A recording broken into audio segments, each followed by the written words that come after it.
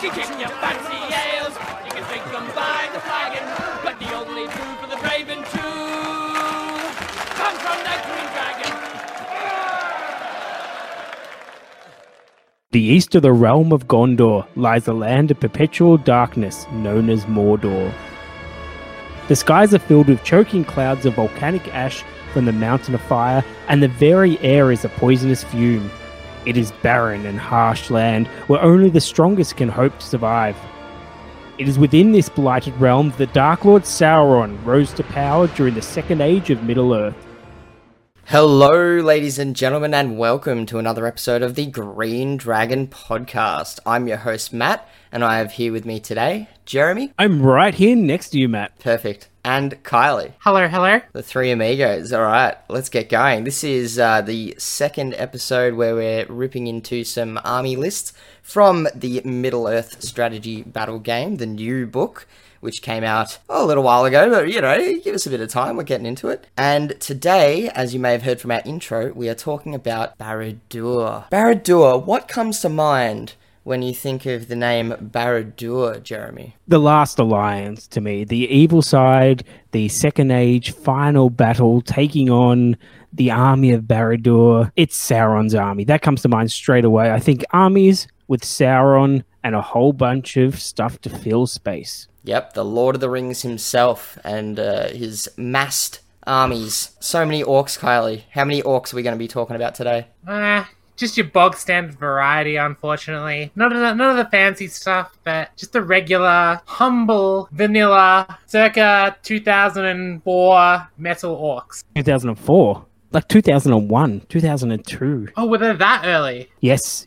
2003, I think, with the plastics. The terrible plastics. The metals. We're talking about the metals. The original metals. The best orcs. It's interesting that over time, much like Sauron himself began experimenting and making his orcs and trolls a little bit better, so did Games Workshop. They started making them a little bit better over time too. But we're going to talk about that sort of thing in a different army list. But yeah, today we got the regular orcs, and they still have a few tricks. They still have a few tricks to them. They're orcs. They're just a horde of orcs. Their trick is to have Sauron leading them.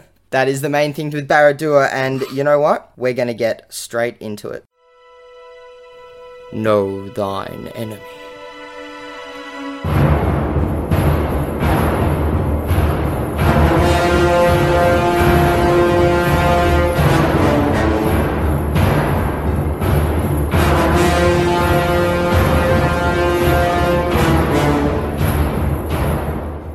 Alright, let's start with the big gun. The big guy himself, Sauron. Kylie, what's Sauron got for us in this edition? Well, aside from the biggest improvement of them all, which is a 50-point buff in the fact that he now costs 400 points with the ring, so that's just mind-boggling in itself. It's like it's on the same level as the Balrog in terms of like quality of buff. That is just straight up, like, amazing. The second most amazing thing that they've done to the Dark Lord Sauron is they've made him a monster. Like, finally. What? Why? Why would you do that? He is so incredibly destructive now and just all round scary. Like, having to deal with him, like... So, not only does he have spells, not only is he an absolute beast in combat, not only does he have these crazy special rules, but he now also gets to do brutal power attacks. About time. Just, ugh. Yeah, I'll be honest. That's all I have to say for it. I'll be honest. When the monster rules came out last time around, I could not understand why he wasn't a monster. I thought it was crazy. It was like, he is about the size of a cave troll, isn't he? Probably about the same size, and certainly has the power of one, as we see in the opening scene of Fellowship of the Ring.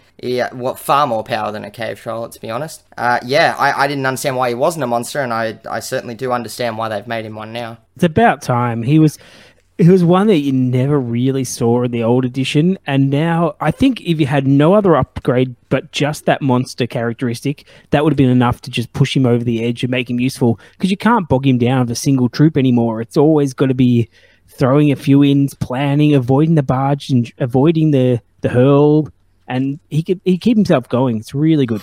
You say that though, Jeremy, but I've managed to win a tournament with Sauron in the old edition. Like, this is what's boggling my mind, is I saw him as a really good, viable option in the old edition, and now he's just even better. So, You've won of everything, so that doesn't count. yeah, but I still think that his buffs are insane. Like, anyway, I'll get into his stats and the other fun stuff that he has going for him now.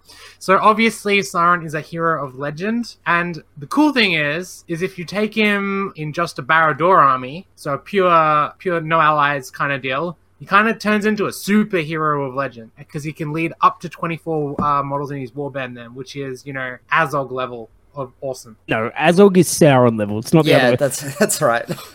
Well, I still Azog give level. credit to, Azog because, he did it first. No, different ages. Sauron was way before. Second age. Yeah, but we're talking Azog was about the definitely meta, third age. Jeremy, in the actual term of the word meta, as in Azog rules came first. I think it's a little disappointing that Azog and Sauron are even in the conversation, the same conversation, to be honest. But okay. So what else? Like, I see All right. one little buff there in his base profile, I think. The attack. Let's just go through the profile. Yeah, Go well, through the yeah, profile. let's go for it. So, move 6, fight value 9 with a shoot value of 4+. So, crazy Gilgalad level of fight value. He's strength 8, defense 10. He has 4 attacks, which is pretty swank. It's about right. Yep. Good. 5 wounds, courage of 7, and might, will, and fate is still 3, 6, starry thing. And the starring thing refers to the One Ring, which I'll get into now. So Sauron's Wargi is obviously heavy armor and a mace and the One Ring. So the One Ring has been slightly tweaked. Whenever he loses his last wound, would be removed as a casualty, roll a d6. On a 2+, the ring sustains him and he remains on the table with a single wound remaining. And the awesome thing, which I just realized is at the very end of that paragraph, is Sauron can now use might to influence the roll. So if you don't want him to die, he's pretty much not going to die. Yeah, I don't think that's actually changed from the last rule, has it? I think it's still the same. I believe you couldn't use might in the previous edition. One of them you couldn't for a while, and may have been FAQ'd or not. Originally you could. Originally you could just use might on everything. I've actually got in front of me the original Dark Lord profile from the Fellowship of the Ring era, so the first edition of the game. It came out in a White Dwarf, and I've got that. I've got the best of White Dwarf here, and he was 400 points then. He could do that. He only had 3 attacks. That's the interesting one. But back then he had 3 will a turn. Not bad. 3 will a turn. Yeah, Wow. well, Galadriel was on that same kind of branch too. She got like a whole bunch of will a turn. Hell, the Balrog back then got to use as many will to resist a spell as it had wounds. True. But this is not a Balrog episode. This is all about Sauron. Yeah, so speaking of Sauron, Sauron's heroic actions are now channeling, strike, strength, and challenge. So, a nice, solid array of heroic actions there. A march would have been nice, but he can survive without the march. No heroic accuracy, though. Really disappointing. What a shame. Missed opportunity. No defense. So everyone's already on a 6, but they... He's keep it to a defense 6. 10. He doesn't need heroic defense. I think more importantly, he would Yeah, I know, never that was a actually defend. Like, why would he? He's Sauron. No. Anyway, his special rules are quite lengthy, so we'll rifle them off one by one. Ancient Evil, which is basically the 18-inch Harbinger of Evil. Resistant to Magic, which is new and pretty freaking awesome that he has that now. So Yes. not only is he like a crazy spellcaster, he's like Smaug, and he can just shrug off every other spell that comes at him as well. Obviously, Terror. I mean, he's the Dark Lord. If he doesn't have Terror, what are you doing? He has a new special rule called the Dark Lord, which just means he has to be the leader if he is in your force. You are not taking any other big bad, so even if you take the Balrog, Sauron's still your leader. The Lord of the Rings, pretty self-explanatory. He can use a single will point each turn without reducing his own stall. And then we come to his 2 kind of semi-new, semi-kind of tweaked special rules. So the first one is Unstoppable, which is a brutal power attack. So this is his sweep around and hit everyone that's trying to attack him. So instead of striking blows, Sauron can instead make 1 strength 8 hit on every model involved in the fight, including spear and pike supports. So if you stack on him, he can just swing his mace around and knock everyone over. Yep, so His this final- was changed from a special rule to an actual brutal power attack, which I think is good because, I mean, it acts exactly like a brutal power attack would. So, nice to see. And you can't hit Glorfindel with it. Yay. That's true. Yeah, but, like, if you're in a fight with Glorfindel, you're striking at Glorfindel, I think. Fair enough. Yeah. And his So true. next special rule, which is kind of... I quite like this special rule. This is my kind of special rule. So it's called the Flames of Evil. Sauron may make a strike against a single infantry or cavalry model engaged in his fight.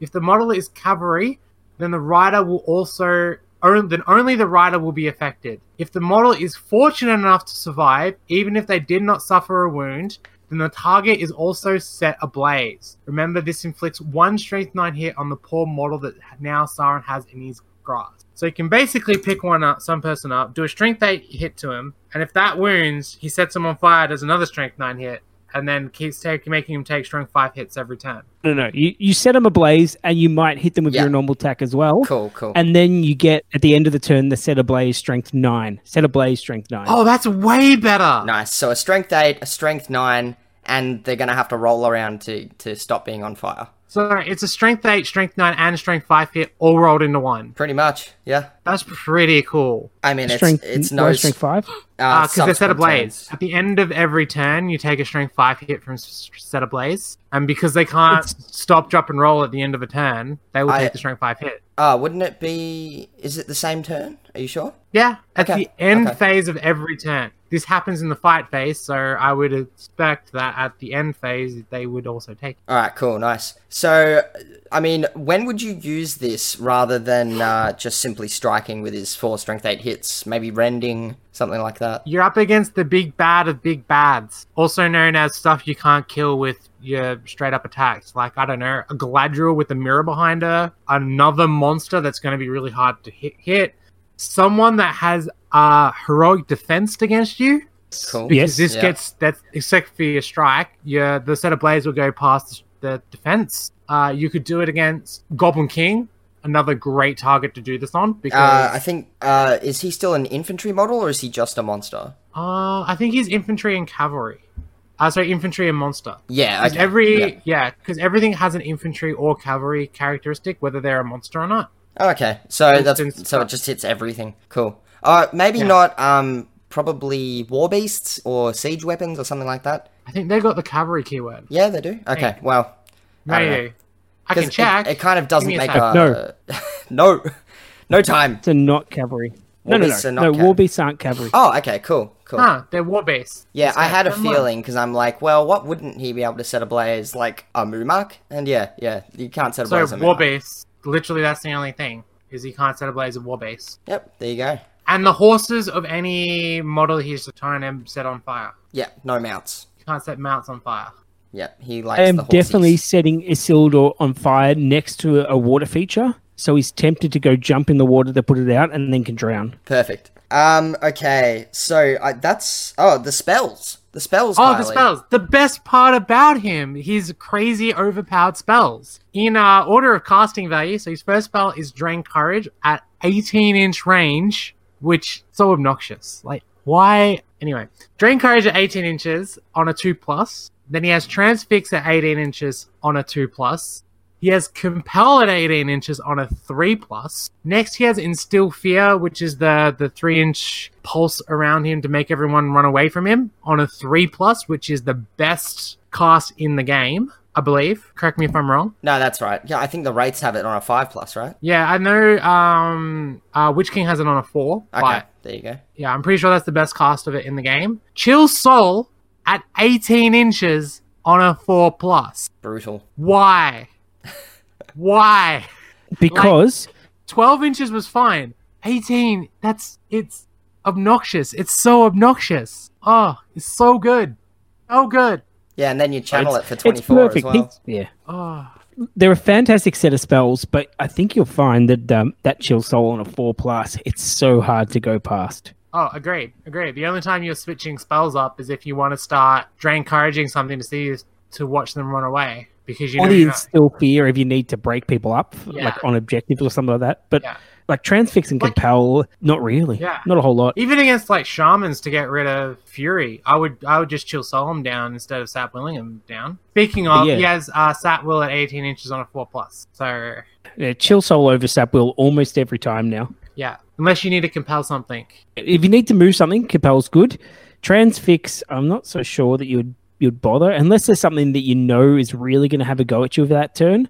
Like if you had to transfix Gilgalad or something like that and then charge him. Another bit of a safety Sauron. berry. I could see it late game when maybe you're almost out of will and you just want to throw the one at it and there's a big hero still rocking around and you're just like, I just want you to not do anything this turn. So Transfix is still... Yeah, I could still see has that. use, yeah. Just going for the 2+ because you know it's more than likely going to go off. Yeah. Whereas the Chill Soul is, it's a 50-50 whether you're going to get it off.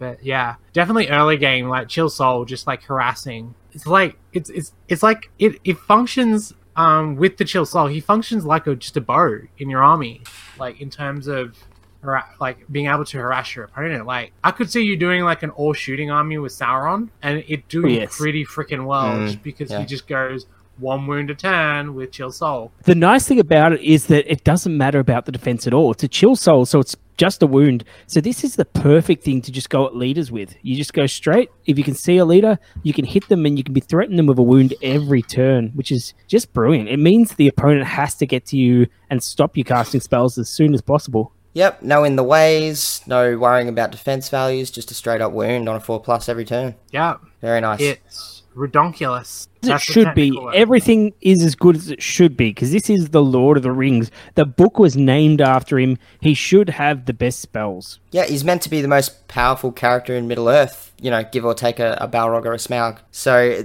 it's really not surprising that they've made him as good as he is. It's a good profile. It's very tempting. I love it. Nice. All right, so, we're taking a step down now, but shall we look at the rest of the list? We've looked at the main character. Let's look at the supporting actors. All right, so the Witch King of Angmar. We haven't talked about him in his new form yet, but damn, he got some nice upgrades. Holy crap, the Witch King of Angmar's in this list. He sure is, yeah. He was kicking around back in the Second Age, I think. I did not realize he was in this list. Yeah, all the wraiths. Well, like I knew... regular wraiths. The old profile for the wraiths. The budget wraiths. Budget wraiths are also in this. Wow. I thought it was just Sauron and Orcs. No, there's quite a bit in this list, actually. Oh, this changes everything. You could actually do a Sauron and all wraith army with this list. Kylie has made a very bad miscalculation. Yes, I agree. Yeah, wow, okay. Yeah, definitely. Mistake of the year so far. What are we? We're less than 4 weeks in. But this is the biggest one. I'll cop that. Okay, the Witch King. The Witch King. His profile has remained the same, his base profile. He is Spirit, Ringwraith, Mordor, Angmar, Infantry, Hero. He's got a lot of keywords because he's a Ringwraith. He's got his heavy armor and he's got a sword. He's basically the same. Now, his heroic actions. He's actually got one more heroic action than Sauron himself, which is odd, but there it is. He has Heroic Resolve, which Sauron doesn't have. Very interesting. And he also has Heroic Channeling, Heroic Strike, Heroic Strength, and Heroic Challenge. So his war gear options are Armoured Fellbeast at 70 points, Regular Fellbeast at 50, the Crown of Morgul. Now, okay, we got to talk about the Crown of Morgul. The Fellbeasts have remained essentially the same, but the Crown of Morgul, wowee. Alright, it is a passive special rule. It still brings him up to 3 attacks base, which is amazing. It was already amazing at 30 points. It's actually decreased to 25. And not only that, now the Witch King of Angmar, when he's wearing the Crown of Morgul, can choose to reroll 1 dice when casting or resisting spells. How good is that, Kylie? How good is it? This is how good it is. Out of every single piece of war gear item that you can get in the game, that you can purchase in the game, that is valued on a model, I think the Crown of Morgul is the best war gear item in the game, period. It's pretty much auto take, isn't it? Yeah. Like, that's how I see it. 25 points for that, sign me up every time. Yeah. Like, it's not even a question. Yep, definitely. Like, it's that good, and it's that well priced, and it provides so much for the Witch King. It's like, why the hell wouldn't you take it? Yep, exactly. And look, looking at everything you can buy for him, I think it's the first thing you buy every time. I think even a 0-10-0 Witch King is still better with the Crown of Morgul than with like 3 might points and 2 will. Agreed. Actually, it's almost doubling the amount of will you're being offensive with because of that reroll. It's like it's not every time. If you're throwing a bunch of dice, it's not. But 25 points, I would pay that just for the reroll. That is huge, and it's on resist as well. So it's a nightmare either way.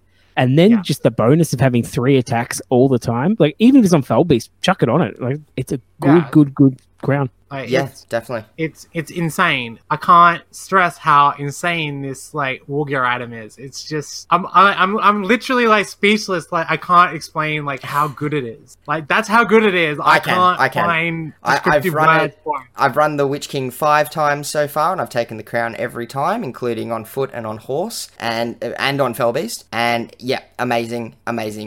Take it every single time. As Jeremy said, it like doubles your will effectively. Well, not every time, but it gives you a ton of free will when you need it. So it's just amazing. Take it. Just like thinking about like casting and resist checks. You could just do some casting checks. Like your 1 die spells are just scary as because you can always reroll a failed attempt. And your resist checks, even if you successfully pass a resist check, you can just chuck a reroll on a rando dice, and on a 6 you get that will point back as well. Dang, yeah. Not bad. Huh? All right. Moving on from it's really good. Moving on from the Crown of Morgul, we have Armored Horse, which look, most people will say, yeah, take a Fell Beast. I still think the Armored Horse is a pretty good option. The horse as well, regular horse you can take. The Morgul Blade, which was the Morgul Blade always 10 points? I believe so, yes. Yes, okay, so the Morgul Blade, for those who don't know, once per game, this model's controlling player may declare that they are using their Morgul Blade during the fight phase before rolling to wound. So beforehand, yep, that's important to know. If a model is using a Morgul Blade, they must direct all of their strikes against a single target. An enemy that suffers a wound from the Morgul Blade is automatically slain, regardless of the number of wounds on their profile. Heroes may use Fate to avoid these wounds, but if even a single wound is not saved, they are slain. If the model using the Morgul Blade is mounted, they must use the rider's attacks and strength if using the Morgul Blade. So I think having talked about the crown and using it with a Fell Beast, if you're using the Morgul Blade as well, definitely take the crown on Fell Beast because you're going to need those extra attacks. But yeah, the Morgul Blade, it's been a staple of the Witch King for forever, I think. Did they have them right at the start? Yes, but it did different things in the first and second edition. It was kind of like Morgul Poison is now. The old Morgul Blade, the new Morgul Blade came in, I think it was the One Ring hardback rulebook. Correct me if I'm wrong, Jeremy. I'm not entirely sure, but the Morgul Blade was in the Fellowship one. I've got that still. It was still 10 points, Witch King only, but it did some poisonous thing that you keep rolling, I think. Yeah. Nice. Yeah, so you keep taking wounds throughout the game. Yeah, cool. Yeah, very nice piece of war gear, especially if you can work something into the list with him that can actually remove Fate, which there are a couple of things, right? There are a couple of things that do that. In the game or in the army list? Well, in the game, just like overall. Curse, spiders, other Morgul Blades. Other Morgul Blades. That's the way, isn't it, Kylie? Not really in this list. We don't have a whole lot. No. So, but that's a consideration if you're taking allies. Anyway. It takes off Fate. Chill Soul takes off Fate. Yeah. And like, yes, yeah. Just another thing as well with Morgul Blade and why it's such a really useful tool to have in an army. Even if you have to drop a couple of orcs for it, I still think it's worth taking just about any army you take with him, simply for the fact that if you've got the crown and you say you're up against Galadriel, most people would think, oh, the Morgul Blade's useless against Galadriel. But if you go into her and do 4 wounds, that's it, she's dead. The Morgul Blade, in a way, can reduce the amount of wounds you need to inflict on a big scary hero like an Aragorn, a Galadriel, or a Boromir by 2 attacks, which can drastically increase your chances of killing them. Yeah, great point. In fact, I think it would be especially useful against Galadriel, considering it gives you that option of preventing her from regenerating that fate. Like, just smack her in one go. Or any of the heroes in her list. Alright, and the next... so, 4 special rules, I guess. Harbinger of Evil, which is bog standard 12-inch range, -1 courage. Terror, of course, to make the best use of that. The Will of Evil, which I think is under a different profile somewhere. I think it's under the Ring Race profile. Or, no, it's in the main rules run manual. Yeah. Oh, there you go. So, refer to the main rules manual, but that's essentially how the ring wraiths interact with will. And finally, the might, will, and fate. You can buy 3 might, up to 3 might, between 0 and 10 will, to go from between 10 and 20. And up to 3 fate points for the Witch King at 5 points a pop. So actually, it's worth discussing that. What do you think? I know it depends on how many points you're playing and that sort of thing, but how often would you say you'd go max stats with the Witch King nowadays? I think you wanna buy more will. I think at minimum you want to grab 5. More depending on how aggressive you want to be with him. Sure, even with the crown? Yeah. Because I've played a couple of rando games with the Witch King recently, and 15 will is as low as I'm willing to go. Okay. Even that's with the crown. Yes. Conversely, I wouldn't go up to 20 because I feel like most games you're going to be sitting on 6 or 7 will at the end of the game that you haven't had a chance to use, or you're throwing away on a silly spell. So I would always take the 3 might. I would think very careful about the will, probably between 12 and 16 I would take, and then the fate, 2 or 3 maybe. Okay, cool. Yeah, I think my first purchases would be crown, 3 might, and a fate point, and then I'd go from there. I agree that 10's probably not enough. You're going to want more than 10. And I also agree that, 20's probably too much. Well, depending on how you're running it. Maybe on a fell beast, I'd go up to 20, potentially. Maybe 18. I think with the fate, it entirely depends on whether or not the Witch King is your leader. Because if you take him in Angmar, for instance, you want all 3 fate because he's going to be your leader. In this kind of a list where you got Sauron and, he's more of a support character, then you probably don't need the 3 fate. You probably could rock around with 1, maybe 2. Yep, cool. Okay. So the Witch King's spells are very similar to Sauron's. We've got Drain Courage on a 2+, Transfix on a 3. These are all 12-inch range, by the way, except for Instill Fear, which is the standard. So Drain Courage 2+, Transfix 3+, Compel on a 4+, Instill Fear on a 4+. Your staff is broken at 12-inch range on a 4+, so that's pretty cool. That's something that Sauron can't do. You can actually, you can lock down wizards. So that's a really strong point in the Witch King's favour, I would say. Then we've got Black Dart with 12-inch range on a 5+. Interestingly, Black Dart has the possibility of doing multiple wounds in 1 turn, which Sauron, again, doesn't have from his spells. So that's another interesting point, maybe, something to consider. And also, with the crown, the odds of getting that 5+ are much better. Like, I think you can certainly, beforehand, you might roll 3 if you absolutely wanted to guarantee it. Now you can do that with 2, I think. So, very nice little buff to that. And then we have Sap Will on a 5+. So, Sap Will, of course, copped a little bit of a nerf in this edition. Yeah, and going on the Sap Will, one thing I from our experience in Articon and talking with Jay was one of the reasons why they nerfed Sap Will was because they didn't like how the Ring Wraith channeled Sap Will offs would go and how, a Ring Wraith could just suddenly disappear. So part of the way they've combated that is not so much nerfing the spell itself and what it does, but nerfing how they cast it and how much will you need to throw at the spell to make it go off. Honestly, I would have been happy if they just got rid of Sap Will entirely. It always feels like kind of the reason you use it is generally, I think, either against enemy Ring Wraith or Wizard, or when your opponent has a model that actually uses will for some other purpose. So, for instance, the Golden King of Abrakan, you might Sap Will. But otherwise, I'd rather just use something else and make your opponent make the decision.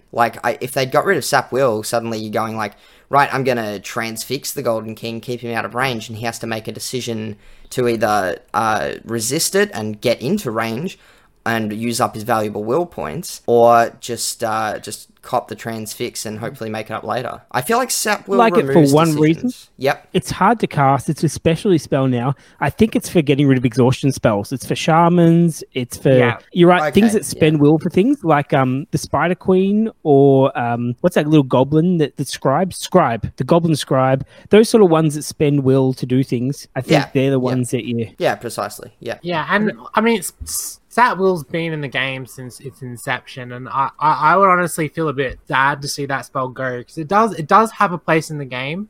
And I think with the changes to Magic, in that rolling a 6 off a flat 6 gives you your will back, coupled with the fact that it's harder to cast and doesn't take as much will off you now, off a straight up cast, I think was really good design changes to make the spell have a place in the game without it being overbearing. Yep, great point. Yeah, it's definitely, I feel, a lot more balanced than it was before, or a lot a lot less boring, I think, is probably a better way of putting it. Agreed on that. Yeah. We've also got the Wraiths there, which are almost the same as the Witch King. They don't have all the Witch King special stuff. They have a maximum of 2 might and fate.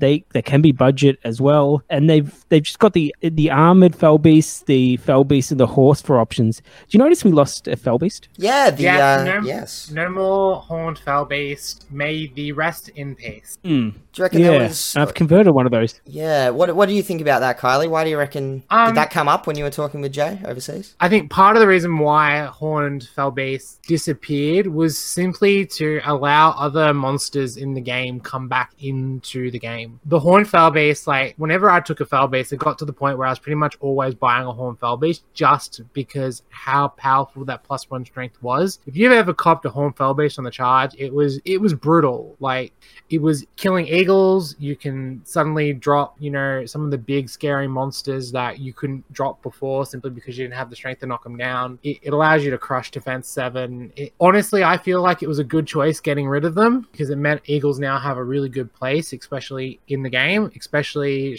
in a straight up matchup against ring wraiths. And yeah, now the ring wraiths have to kind of rely on their spells and positioning a bit better now to get the most out of the fell beast rather than just being obnoxious and just charge straightforward. Yeah, I agree. I think the thing that bothered me a little bit about it was that being able to pick up and hurl stuff that was strength 6, which was kind of odd. I didn't like that. It doesn't make a whole lot of sense for a fell beast to be hurling stuff around anyway, like unless you're thinking of it as a sort of picking up and dropping it somewhere. But the strength 7 was a little bit, it just made things a little bit weird. And yeah, anyway, one thing that the opposite. Hurl. That's the dumb thing. Hurl and the just say monsters can't knock down monsters. Done. Yeah, no, fair, that's a good fix. Anyway, it is what it is. Really? Because I felt like the changes to hurl were pretty spot on in the way that they've done it. Like it's very narrow, it's very predictable where hurls are going to go now, and they don't go as far. And yeah, I think it's more like strength seems a little bit arbitrary at times because and it's for game balance purposes. But if you look at say Gulliver, can you imagine Gulliver picking up a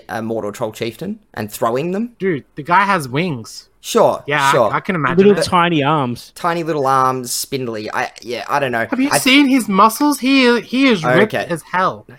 Is he? He's hella ripped. Okay. No. That's another conversation, Gulliver. We'll leave that for another episode. That was just as an example. Anyway, there's one thing we've glossed over a little bit here, and that is that ring wraiths can actually heroic march. You stole the words right out of my mouth. I knew I'd beat you there. That was actually one thing that I think is the redeeming quality for budget wraiths is they can march. Your named ones can't. None of the named wraiths can march, and I think the fact that these guys still have march is a really good selling point for them now. How cool is march in this edition of the rules compared to the last one? It's so much better. So good. It makes so many, aside from the fact that it just makes captains viable, period. Yep. It's got a really nice little niche. I love it.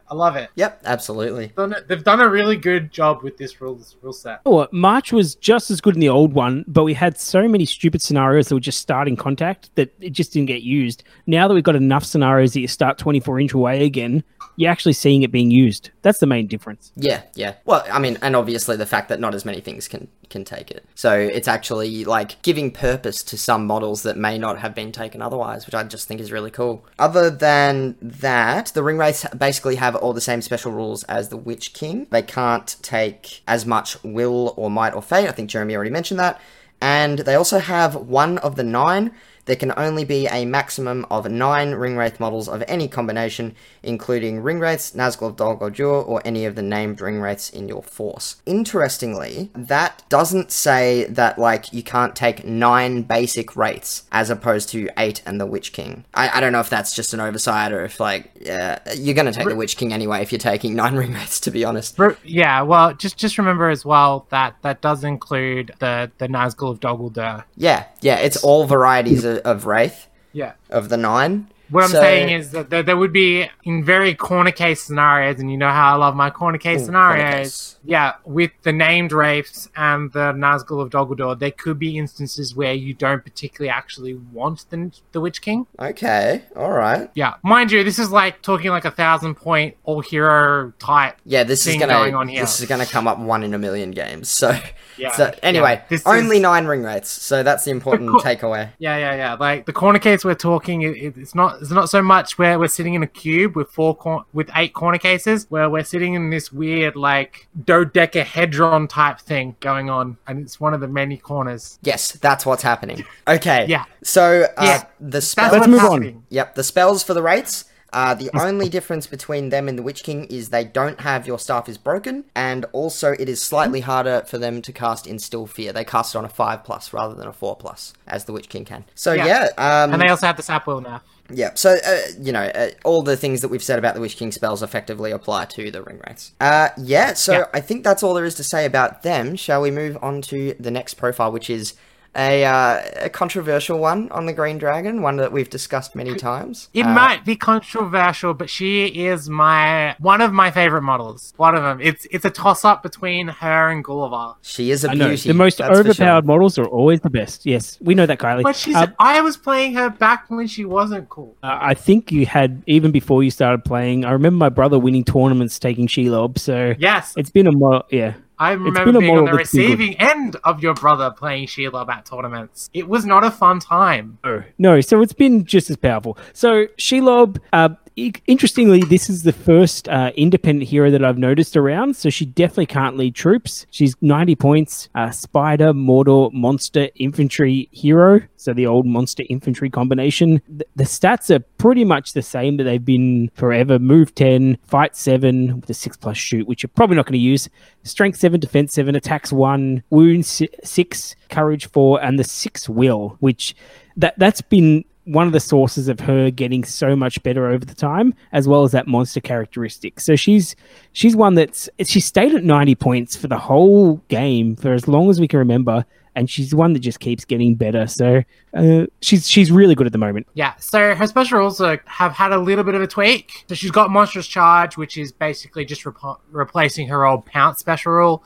Survival Instinct, which notably got nerfed in this edition. You do have to take the courage check for her being wounded every time she takes a wound now. So the will is going to be a lot more important, and she's pretty much, it's not like she's going to pass basically all the tests now. There is a chance that she could run away.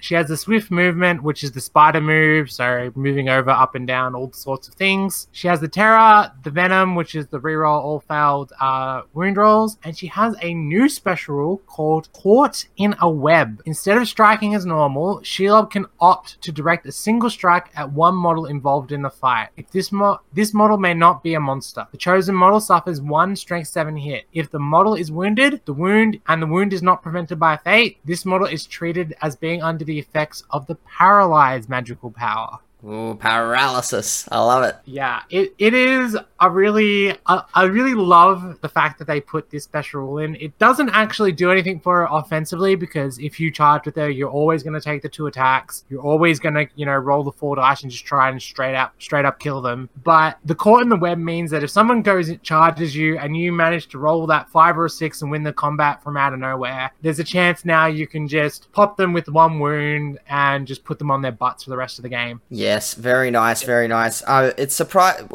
maybe not surprising, but a little bit baffling that it's taken this long for her to get a paralysis rule of some description, so makes sense to me. Now, 90 points, I think that's the sticking point. I think that's where we go.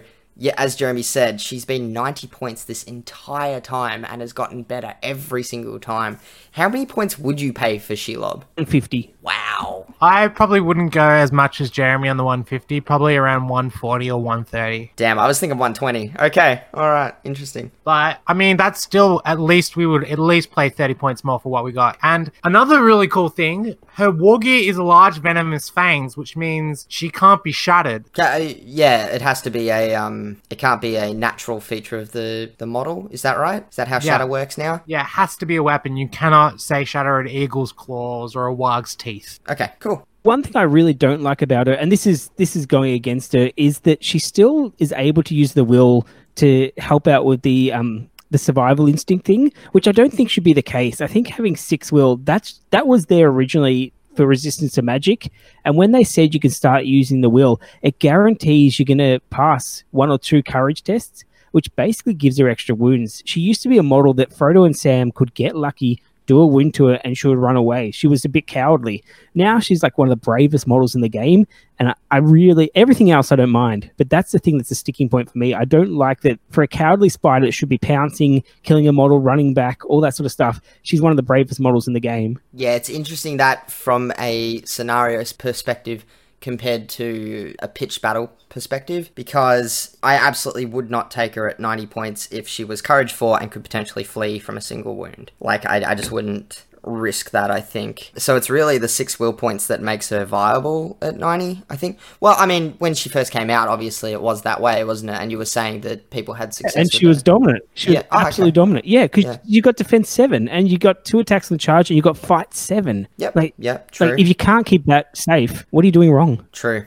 Well, defense 7 isn't and fight 7 aren't what they used to be, but that is definitely a good point. Yeah, and it's also a spider. You can keep her hidden. Yes, with her movement, you can definitely get terror. around that. I agree with Jeremy's point to a point, but I think with how much, the game has changed, particularly since, the old Return of the King rulebook, which is upwards of 10 years old now, I think the fact that she can use will on wound in a points match setting, not in a scenario setting, because that's the shit's crazy, but in a points match setting, I think she needs the will, because there are so many things that can quite effortlessly go into her or hamstring her and take her off the table. A single ring wraith still to this day will hard counter a Shelob. Yep. 90-point model. Most 90-point models can be taken off by a single thing pretty easily. Like, this is an absolute value model. I think the points are wrong, and that rule. Look, if that rule's a scenario specific rule, that's fine. But in terms of this list, we're going from the Barad-dur point of view.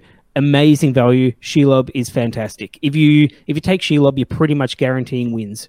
Big call. Fight 7 that's super mobile, that can do all kinds of things. There's not a lot that strikes now, or not as much. Just being able to move Fight 7 around and putting it into fights and things is phenomenal. Yep, yeah, no doubt. She's definitely very powerful. She has gotten more and more powerful and may continue to get more powerful, who knows. Yeah, at this stage... the one thing we missed, I don't think we discussed this. Lone Hunter, she can't be taken as part of another model's warband. So there's one... I think I mentioned that at the very start. Okay, yeah. Sure, yeah. Yep. Anyway, yeah, would have been cool to have her as Sauron's pet, but... I mean, you can still take her as Sauron's pet, that's fine. Just throw her into the army list. But yeah, I don't know. I still feel like she's not too unbalanced. I do understand from the scenario, but you can fix the scenario. You can just sort of even remove the ability to use will for survival instinct in that scenario, and it's essentially fixed, I would have thought. I think she's an absolute value for 90 points. She should be at least more than a mortal troll. Yeah, definitely agree with that. Yeah, no, as I said, I agree with Jeremy to a point. She's crazy good. Like, me and Jeremy have both won tournaments with her. I mean, that pretty much sums her up. So, all right, we've talked about the good, the bad, and the ugly, I think, so far. So let's get into some orcs. Let's get into I say we've talked nitty-gritty. about the Ungolians so far. Yeah. Oh, okay. All right. Good, the bad, and the Ungolians. Orc captains, Kylie and Jeremy. Orc captains. They are exactly the same. Have they changed? They have March. They're captains. There is no real difference there. In the words of my good friend Jacob, captains aren't what they used to be, but damn, they sure make the trains run on time. Captains be and captains. yes, I am going to make that joke every time we talk about a captain profile. Mm-hmm. These are very tempting because they've got your march, they've got good war gear options. You can put them on a warg. So even if they're leading infantry, just throwing them on the warg is really tempting. That's one of the better mounts in the game. You can give them a shield, which is handy from the 5 to 6, and an orc bow as well, which honestly you probably don't bother with. A warg riding orc captain or just an orc captain on foot is good value. 40 points, 45 points, 55 points, and it does everything you want out of a captain. It's the cheapo captains. Good. It's good Yep. stuff. And it's nice that they can also pick up a pick for free, unlike a lot of other models in the game now. So that's actually, I would say, a point in their favour. Yes. Agreed. Strength 5 is always nice. Yep. Okay. Agreed with that as well. Yep, so straight on, I reckon. So we're going into the Orc Shamans. Now, Shamans, I think overall, this is the first Shaman we've discussed, they've copped a little bit of a hit this time around, which I think is fair because they were quite dominant last time and they were almost like used in a no-brainer kind of way. You drop them on the table, you channel, you get to 5+ saves, and you just throw them right in the middle behind your lines and just go from there. Nowadays, a little bit different. Their profile remains the same. They still have 1 Might, 3 Will, 1 Fate. They still have the same spells, so 6-inch range for Mordor Orcs, only Mordor Orcs, which is a little bit of a change on a 3+, and the Transfix, the Hail Mary Transfix 12-inch 5+, just in case. They got the Heroic Channel, they can take a Warg, they've got a Spear, yeah, basically the same, but they are minor heroes, so they can only take 6 troops with them, which is exactly what you don't want from your Shamans. Usually I think the Shamans would have the largest warbands because they need the most protection. And also, Fury, regular Fury, in fact, no longer gives you a save at all. It only gives you the Courage, which, if you listen to a podcast from a long time ago, we discussed Courage being the best part about it, but I'm sure this will really hit hard because when you channel it, you only get the 6+ saves, as you did with the old regular Fury. No more 5+ saves, and I think that's been taken out. A lot of things that had 5+ saves, that's gone now. They're very special cases now, like Malbeth. So, yeah, I think Shaman's copped quite a bit of a nerf in this one. I think they're the same points. I think 50 was what they were before. Maybe 45, were they? No, 50. I think. 50. Yeah, Okay. I'm pretty sure they were. Yeah, so they remain the same points, and yeah, copped a little bit of nerf. So, what do you guys think? Because, I look at a Shaman now and go, nah, not really. I don't know. Only if I really need the Courage. Did that in the old edition, actually. My theory of Shamans was that the Courage is amazing, straight out, but when you need it against, say, an all-terror army, that's when they have a Sap Will, so you don't get to use it. So my thought was, I never was a big fan of the 6+ or 5+ saves. It's for the cost of an Orc captain. I would rather take the Orc captain. But I think it's still the same. If you've got a real need for auto pass Courage, you take it. Otherwise, yeah, it's definitely not an auto take. It's one that you think about. And I don't know that in this list you're really going to bother too much with it. There's too many other good heroes to take. In this list, you wouldn't need it. In a Mortal list, 100%, I would think Orc Shamans would be on your do I get list, because the auto pass has and always will be a very, the Shamans will always be a good staple of, your Isengard, or your Mordor, or your Goblin list, your pure lists. But, when you're rocking around, when you start throwing, men and wizards and giant living dark lords, the Fury's kind of meh. Yeah, I think Agreed. The times when I've really felt like I needed it was actually against elves. It's when you have the elves with the Aura of Dismay, or maybe a Radagast or something like that, when it can be really irritating. They wouldn't have anything to really prevent a Shaman from doing what it does, so a Shaman would be amazing in that situation, I would think. Just to kind of, go into bat for the Shaman here. One thing I think a lot of players are kind of sometimes forgetting about the Shaman is the fact that you can basically daisy chain up Standfasts.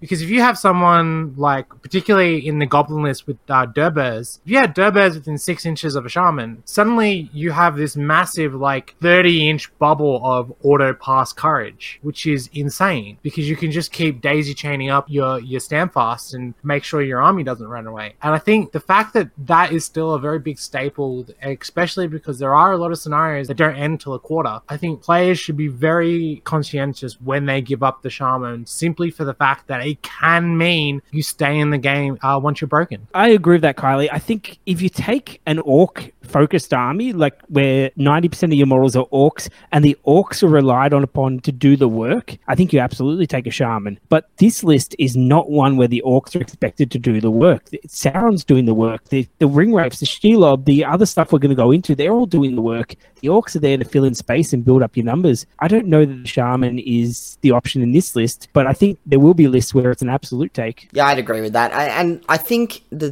thing that I find most interesting about about it is the fact that they are minor heroes now. It makes sense that they would be minor heroes, sort of just thinking about them as these dudes running around in the army just going crazy. But like from a game perspective, I find you can actually like trying to write a list, fill up their warband with the 6 models, and then go, I've got like 40 points left over, I can't get any more troops, and I can't really make another warband here, and it can actually can be a bit difficult to write with, I think. I think the minor hero thing is the worst change for them. I don't think the Fury change is all that bad. It will put some people off, but Fury still has its place.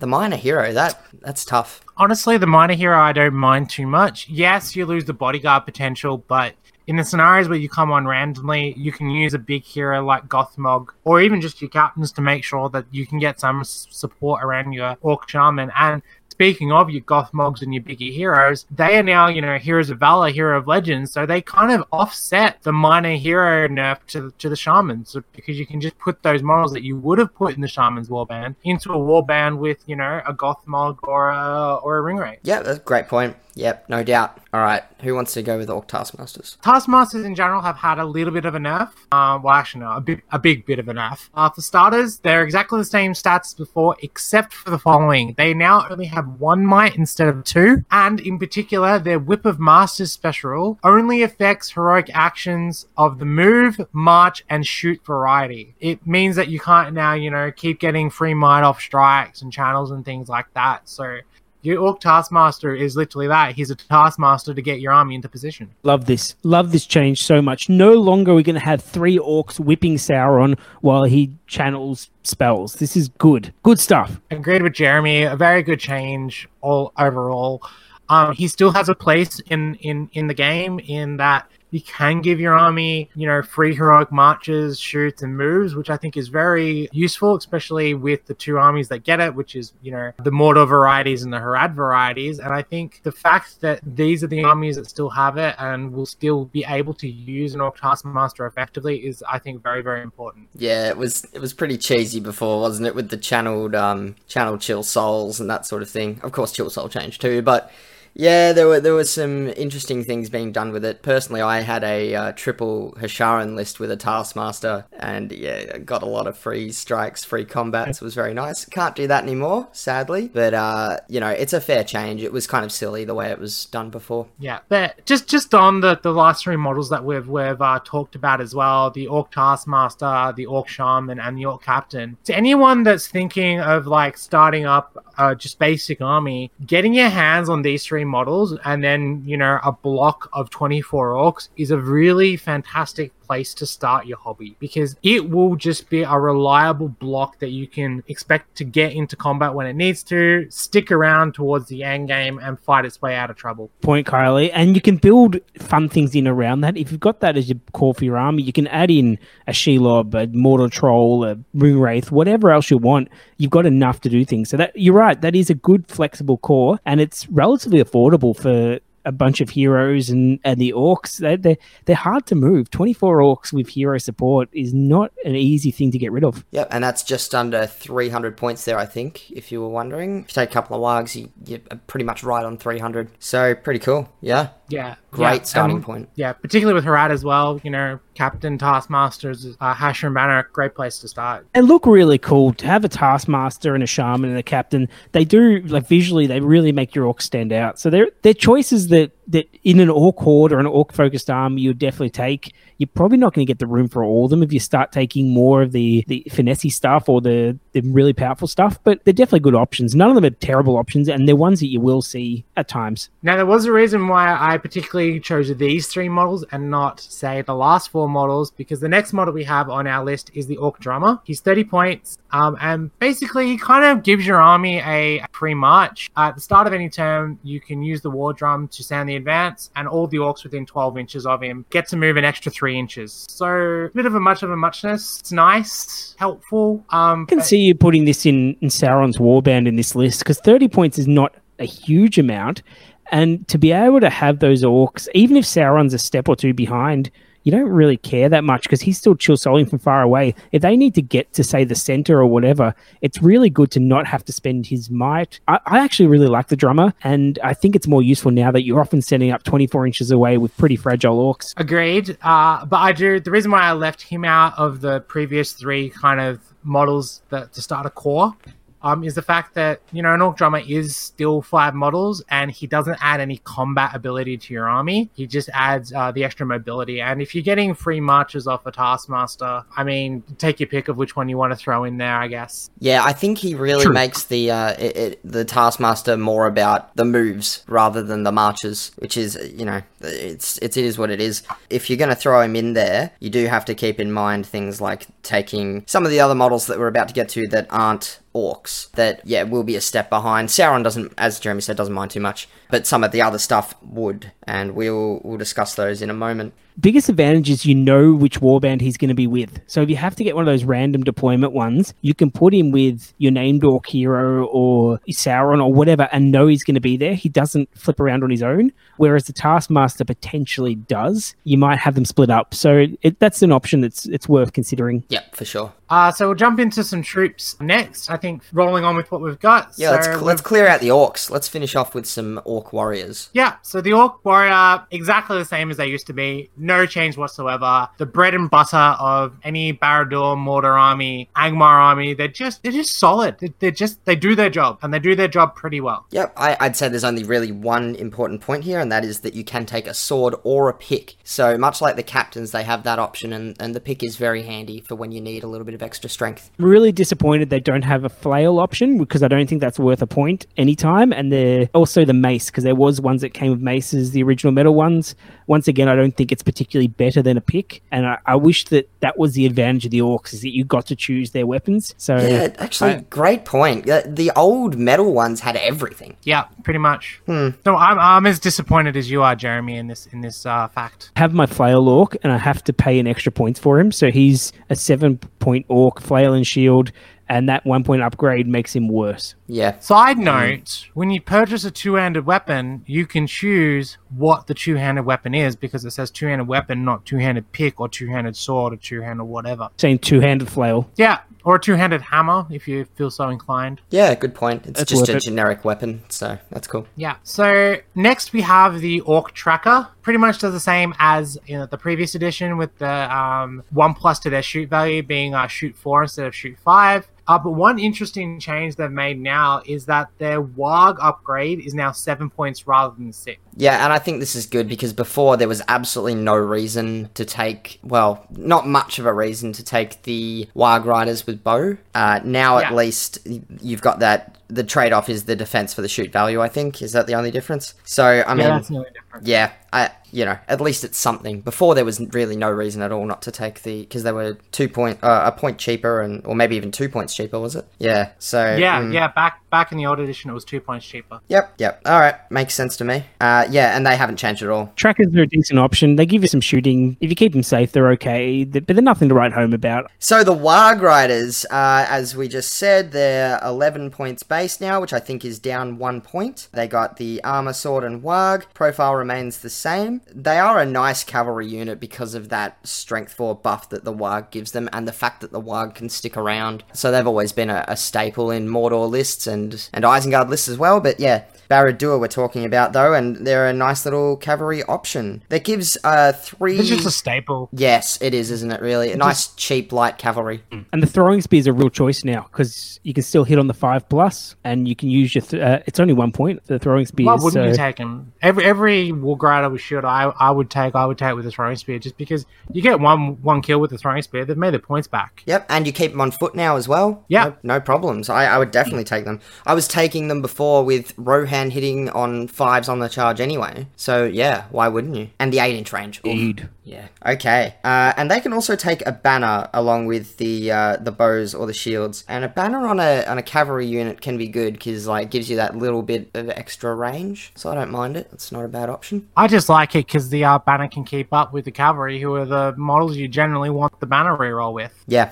Yep, absolutely. So we add another race, the Black Numenorians, and this is really interesting because they have a thematic connection to Sauron. They look very similar. The armor's quite like his armor, so I definitely think they're an option that you'd consider. They also synergize quite well with him because the main thing about all the Black Numenorian types is that they come with terror built in, and the ancient evil of Sauron helps you get more out of that. So you've got your Black Numenorian Marshal, which is a combat hero, fight 5, which is fantastic for an evil hero, strength 4, defense 7, 2 attacks, 2 wounds, courage 5. Courage 5 is fantastic. And then you just 2-1-1 in terms of Might Will Fate. He's got the March, very useful, and he's got some good options as well. Armored Horse, Lance, and then you can give him a 2-handed weapon and replace a shield if you want. You might consider that if you're on foot. I'm not so sure about that one, but I love a cavalry-mounted Black Numenorian Marshal. It's a good buy. Yeah, fantastic. Much like the Numenorian captain that we discussed in the last podcast, just a really good, strong hitting option.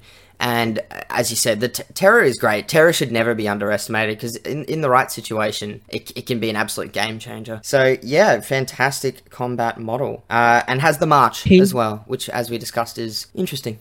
Yes.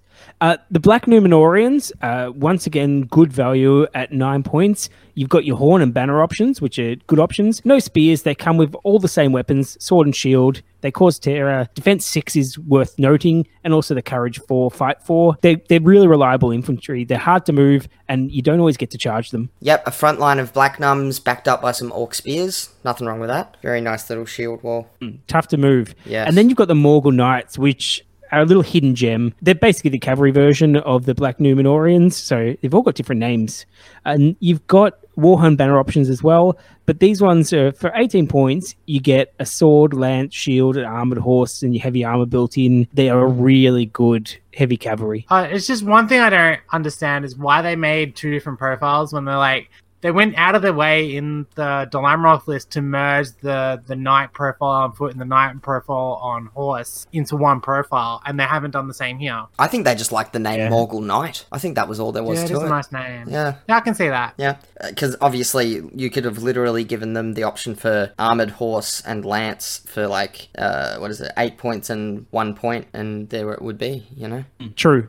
That's Anyway. the race of Black Numenorians. Yep. Then you got trolls. Oh, trolls. 2 trolls. Yes. The Chieftain and the Mortar Troll. Yes, so the Mordor Troll Chief, his profile remains exactly the same as in the last edition. He is a hero of fortitude, so he's getting those 12 warriors into his army. And look, he's a beast, and he's always been a beast.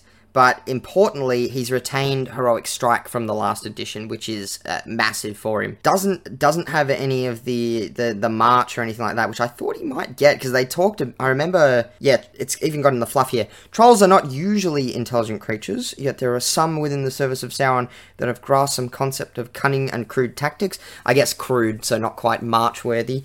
But they've got the heavy armor and just a regular sword. They've got Heroic Strike, Heroic Strength, Terror, and their throw stones has a range of 12 inches and a strength of 8. These guys, if you really want a heavy hitter, these are your go-to, I think. Yeah, they're good. They've always been good. They're just a good rock to put in an army that just isn't gonna move very easily. And the fact that they still have strike means that big heroes like, your Aragorn, your Boromirs are still scared of them. And what more do you want out of a troll? Seriously. And they're bloody tough to kill, too. So you wouldn't even mind taking one as your leader, depending on your list. The only problem is that they're tiny models, especially compared to the new Gundabad trolls. So they don't look as intimidating as they used to be, but they're a good model. Yeah, they're still a lot heavier, though. So there's that. When you pick them up, you know they're a Mordor Troll Chief. Unless it's fine cast, of course. Yeah. Okay, and lastly, we've got the regular old Mordor Troll, 40 points cheaper than the Chief, obviously doesn't have the heroic stats, drops a defense, and can either have a hand and a half sword, hand and a half club, or hand and a half hammer. This has bothered me since I first read the book. Listeners, just gather around. The cave troll, and we're going to get to this in a later episode, but right now, the cave troll has Burly and the option for a hand and a half hammer. The Mordor Troll doesn't have Burly, but still has options for hand and a half weapons. That doesn't make a lot of sense to me. I don't know. I think someone gave me an idea for why that might be a game balance issue. I can't remember why, but it doesn't make a lot of sense to me. Anyway, that's just my little rant. Whatever. Mordor Trolls, they're still great. They still do good things. And you've got the option for a war drum as well. So for the Mordor list, not just the orcs. So this is a tempting option as well if you've got a big army. Yeah, particularly though, it's Mordor, which means it affects, your other trolls. It affects your ringwraiths. It affects your big, bad, scary Sauron. There's nothing in this list that it doesn't affect, which, is a pretty big deal. Yep, and it costs exactly the same Except for as Siege the Engine. Orc Drummer. Notably, too, they got Siege Engine. Notably, too, they now have Courage 4 instead of 3. Oh, wow. Yeah. Didn't spot that. Wow, Fun okay. fact for the day. Cool. Still would rather they had Burly, but okay, it is what it is. Yep, Over and they... Matt. Never. They're not and they also have Terror and Throw Stones, the same as the Chieftain. Moving right along, the last thing we need to discuss in the list is the siege weapons. So the first siege weapon we have here is the Mordor Siege Bow. Now, I haven't really looked into this one. Have you, Kylie? I actually played a game with one of these a Great. while back. Tell us all about Yeah, it. and then it reels. It's quite nice having them in their own warband. Yep. And I think that pretty much sums them up. Mordor, the problem with war machines before was they had to be put in a warband, which meant they were usually closer to the fighting than you wanted them to be. But now you can perch them in a defensive terrain feature, stick them on a hill, put them out to the side, put them in a good fire corridor. You can do all sorts of fun stuff with them. They now have the Veteran, which means they get a point of might in there. And they're just really good area denial. They're actually worth their points now, believe it or not. True, I agree with that, but the deployment is a little bit restrictive if you have to put him in the back 6 inches. Sometimes you end up basically out of the game. It depends. If you're an army that is going to sit back a little bit, I think they're a very good choice. If you're going to run in forward in combat as soon as possible, you're probably not going to get a whole lot out of them in this Barad-dur list. Yeah, one thing I've found so far from Siege Engines is I don't think you want to take one. I think you'll often want to take 2 or even 3 to make them worthwhile and really make it the focus of the army. I actually didn't even realise much of what this thing does, but the piercing shot is fantastic. Being able to fling them back D6 inches, just denial of a captain maybe from the front lines and just push stuff back. Only scatters 3 inches, so it's pretty accurate. If something's on its own, obviously, you can target it pretty easily. Yeah, just pretty good. Strong, hits pretty hard, not bad. One of the best things about it is they tend to mess with the enemy's formations. Like they don't necessarily want to rank up too much then if they know that there's going to be a piercing shot that goes through them. So they might spread out a bit more, which might help you. Whereas the catapults, catapult does a similar as well. People tend to spread out when there's a catapult there. So if you're, especially an army that wants to pick on little bits at a time, it's nice to have that option to split people up. They're definitely an option, but once again, it's hard in this list when you've got Sauron because he's taking up a whole lot. The nice thing about Sauron is he doesn't mind being at range. So these guys can be a good option. Taking 2 siege bows, a horde of orcs and Sauron gives you some firepower that actually might draw people towards you. Yeah, definitely. And another piece of firepower that you can add to that is the Mordor War Catapult. So this has gone up a few points, but now the troll is actually free. So it's 160 points now. You get 3 orcs, and obviously a siege veteran is one of those, and you automatically get the troll. So that's fantastic. The troll has the I think it still has the quick reload or whatever it is, so you get a couple of shots or something. Is that true? Yeah, it's in the actual siege rules of the main rules manual. Yeah, nice. So you've got it volley fires, so you don't have like in the ways and that sort of thing. If it scores a hit against a battlefield target, all models within 2 inches suffer a strength 5 hit, although that one doesn't kill them outright, but that's fine. That's just some extra hits in there. If you do hit something, of course, and you cause a wound, it's dead. It's flattened. It is gone. Depending on, unless it's a Balrog or a Mumak or a Smaug or something like that. But yeah, most things just gonna drop to it. Or a Sauron. Or a Sauron, in fact. Is that right? I thought it was 10 wounds. I thought that was the way it worked. Or defense 10. Oh, okay, there you go. How many wounds would it do to Sauron then? I believe it does 3. 3. Okay, cool. I think it's half the profile. Yeah, it's half his wounds. Yes, yeah. I just wasn't sure whether it was rounding up 3. or down. 3. Okay, there you go. and are really good at breaking walls. The controlling player can roll 2 dice and pick the highest to wound walls, or siege targets in general, and it's got the free troll, so not bad. That's just a plain old... Oh, that's interesting. The Mordor troll that comes with the catapult has 1 less courage than the regular Mordor troll. So they take the wimpiest trolls and put them with the catapults. That's fair. Makes sense to me. Yeah, no, I can see Be a that. copy and paste error. Yeah. You reckon? Actually, It could Jeremy's be. probably right, yeah. Yeah. It's probably a quick copy and paste error. I just like the idea of the wimpy trolls. The wimpy trolls. They're like, you guys won't fight? All right, fine. Load these catapults then. I think Defense that... 7 if you're naked. If you... Yeah, that's it. They wouldn't put the armor on. That was why. They're just like, why won't you put on the armor? Fine, go load some catapults then. Just do something. They're useful, still the please. same defense, so their armor's actually does nothing at all. They should Makes just no rip it sense. off. Why are they wearing armor? Oh, no. Anyway, that is the Barad-dur list, and we'll be right back with our next segment just after this.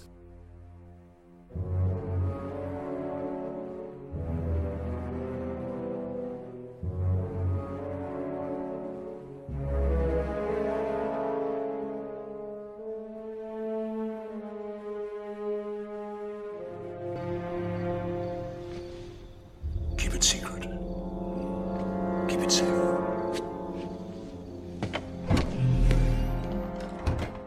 Alright, here we go. We're not going to keep it secret this time. We're going to talk about what you can do with the Barad-dur list. And I think we're definitely going to be focusing on Sauron, because Sauron is the primary reason that you're going to go with this list. So, how would you design your list, Jeremy, with Sauron as the focus? I'm trying to decide if I want to do a stay back Sauron and basically like snipe chill souls while the enemy dances around, and almost an avoidance list, like making the game go for as long as possible and holding back, because I probably don't have a huge amount of models compared to the opponent, or my models are a bit lower quality, or I'm doing the run in their face with Sauron and some friends and kill things as quick as possible army, and then Chill Soul and the spells are happening as I'm entering combat, and I'm just smashing things with those power attacks and barges and all kinds of fun things. So my thoughts are, you either design your list with Sauron, maybe some Black Numenorians for the terror, some shooting things, maybe some trolls to hurl stones, some siege bows to shoot, and you just threaten the opponent by sniping off the heroes. Or you take Sauron with combat models, either a horde or things like Wild Riders, and just run at the enemy and just run them over. Lots and lots of combats. I love the Orcs with shields because you can just get in there and just hold up space. Yeah, it's really cool with this list that you can actually use those 2 different tactics, very different, obviously, and they can both be equally as effective, I would say. I think the standing back and dealing damage from a distance is really cool in this list, with the ability to take those, the siege weapons, and obviously Sauron just doing his thing. But then you go into combat with Sauron, and what's taking him down? There's not a whole lot, so... really great option either way. The Black Nums probably would be more of a combat-oriented option where you're going to go, yeah, we're going to go right up into their face. Sauron's going to sit in the middle of the lines. We're just going to deal damage. It's going to be really cool. You're not going to be able to charge everything all the time. And yeah, it's cool options, especially with the Morgul Knights in there, as well as the real heavy hitters and the trolls, of course. I'd actually argue the other way around. I think if you're taking the Black Numenorians, that's when you're going to be, doing more of the running back and holding off, because the Numenorians have got the defense to stand up to enemy shooting, the courage to stick around and deal with being broken. Not that you care anyway, because you have Sauron on the table. Whereas the Orcs, because they're a bit more lighter armor, they kind of want to get to combat quicker than the Numenorians do, because they can't stand up to it as efficiently. Yeah, cool. So focusing on the enemy bowfire as well. That's a good point. Yeah. The Black Nums can definitely stand up a little bit better to that. If you really want to play a long game, you can also keep everything back as far as you can, move Sauron forward on his own within that 18-inch range, and just chill bowmen. So just take their bowmen, anything that shoots at you, just chill so one a turn. And a lot of times, then they'll keep your orcs safe, because the bows probably aren't hurting Sauron that much, but they will rip through your orcs and your support really well. So keeping them out of that 24-inch range against most things, I think the enemy will smarten up to it pretty quickly, but it can be a nice surprise if you just start shooting an elf bowman every turn or something like that. Yeah, and you chuck a couple of wraiths in there as well, and once they get a little bit closer, you're black darting too. So, like, there's a lot of damage output from range potential in this army. Sauron is phenomenal in combat as well, so you basically don't mind taking the majority of their army on with Sauron, especially after you've targeted like a Gil-galad with Chill Soul a few times. So you take out anything that can strike or that has a really high fight, and then the rest of it you don't worry too much about. Yeah, and you can even go, another option is a Fell Beast. You can go a Ring Wraith on a Fell Beast, potentially leading a contingent of the Morgul Knights, and just have something that can really get around them if you know, you do get pinned into a corner or something, and they can hit them hard on the flanks or from behind. So that's another option, yeah. You've got quite a bit of options. If I'm taking ring wraiths and things, I'm probably looking at making it a bit of a small army. Well, it's hard to tell. It really depends on the points level, but you can almost do an elite army where you take Sauron, a couple troll chieftains and some wraiths, and not have a lot of troops, have a really sort of small army, elite army, and getting them to do the work. Well, that's the beautiful thing about taking Sauron, is that with the army bonus, if Sauron has 3 or more wounds remaining, your army can't be broken. Yeah, so there's that points denial aspect to it as well. But more than that, you can run, you know, flimsy aspects in a Sauron army, like a 20 model army with half of that being orcs, and still be okay, because you lose the 10 orcs or whatever and you're effectively broken, but because of your army bonus special, you aren't actually broken, so you can keep fighting at full effectiveness. Yep, and very true. And same reason for taking like potentially an all-hero army. You know, you don't have to worry too much about being broken and potentially a hero running away. You just throw them into combat and Sauron does his thing. Yeah, agreed. So what options really are there if you're facing Sauron? Like, he's so tough. Like, what can actually take him down? What's the best way to play against him? It's a really good question, Matt. I think in a points match game, I'm looking at the end conditions of the games first of all. And I'm seeing when the game's going to end. And most scenarios end either you start rolling at break. So that's where Sauron's army can be really tough against, because they don't break unless you take some wounds off Sauron, or at 25%. So that's one where you can definitely achieve it by attacking everyone who's not Sauron and really going in hard at the Orc support, the Numenor support, any other support they've got, and trying to kill that off as fast as possible, while giving Sauron the lowest amount of turns possible to retaliate. So think about the mission objectives at all times. You're probably not going to kill Sauron most of the time, because you basically need to get rid of his support first and then go at him with some striking models or a huge number of models. Like, a lot of them wait for the botch. Yeah, I think it's fair to say if you do manage to break a Barad-dur army, you're a long way towards winning that game. Yeah, agreed. I think with Sauron, you'll know if you have the tools in your army to be able to take him down, because defense 10 is not an easy nut to crack. You need to be looking for, you know, master forged two-handed weapons and other big monsters, even Aragorn and the pointy sword of doom. You're kind of looking at to get in there to actually start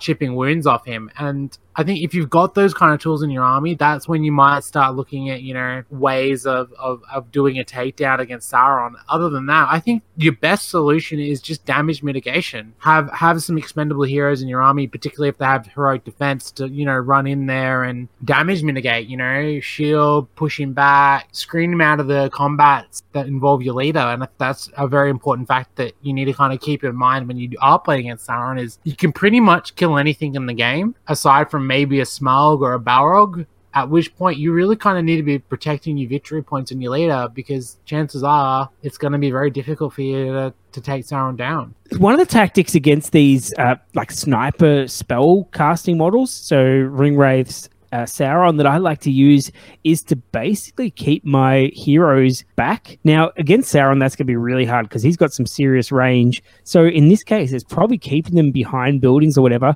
letting your infantry run forward as fast as possible, because he's not killing infantry that fast until he's in combat. And then once he's engaged in combat, bringing in the heroes. Now, it might just be the big hero that you do this with. So it might be your Aragorn or your Gil-galad or whatever, protecting them for as long as possible, and then bringing them in after you've started engaging, because chances are the Barad-dur army does not have as much might as you do. And if Sauron has to call heroic moves, that's great, because that's an extra ring save that he doesn't get. You've got to be really careful because Chill Soul is almost the most effortless way of killing heroes in the game. You've really got to mitigate that, and you can either do it by staying out of range, by engaging Sauron in combat, or by staying out of line of sight. Yep, very tough to avoid him. No doubt. Also, look at making the game be played on multiple fronts, especially if you have like a scenario like domination or capturing the control. Sauron is only one model. Yes, he can influence a large portion of the battlefield with his ancient evil and his extraordinarily long-range spells, but his physical position on the battlefield he's only in one spot. So if you can start splitting his focus, give him too many things to have to deal with at once,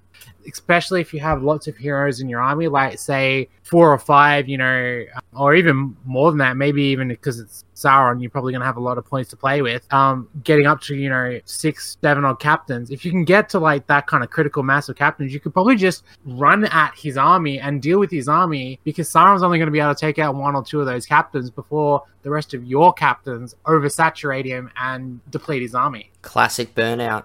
Yeah. It's one of the few models that I feel like something like Transfix is almost a go-to spell just to stop him doing stuff.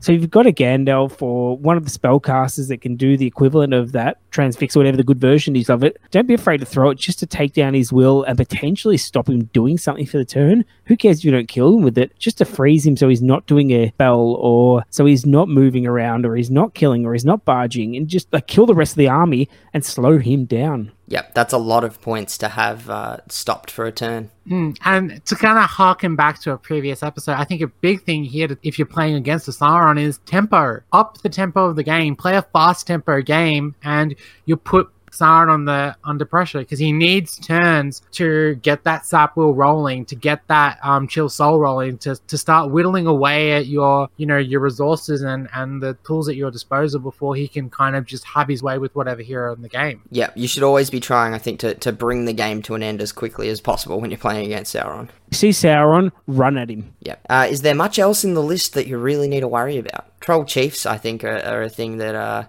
if you've got a Sauron and a couple of Troll Chiefs, I mean, I know that's a ton of points, but that is going to put a dampener on your day, I think. It's funny you mentioned that, Matt, because I've actually got a list for our list portion of this cast that I actually involve multiple Troll Chieftains and Sauron, so... That's interesting, Kylie, because so do I. Yeah, I think you can do some pretty funky things with other big heroes. So there's a little kind of like strategy that I kind of came up with when playing with Treebeard and Ents. It's called like shepherding.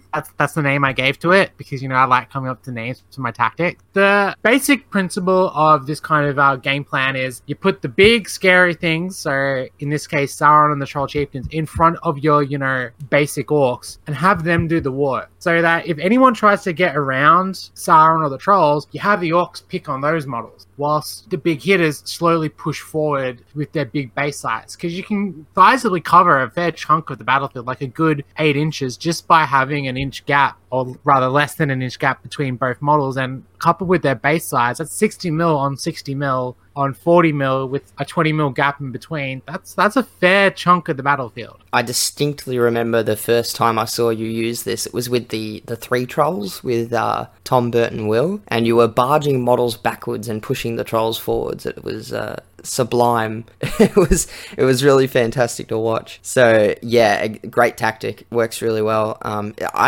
I know you call it shepherding, but I like to think of it as the snowplow. It's another good name for it. I like that too. Yeah, cool.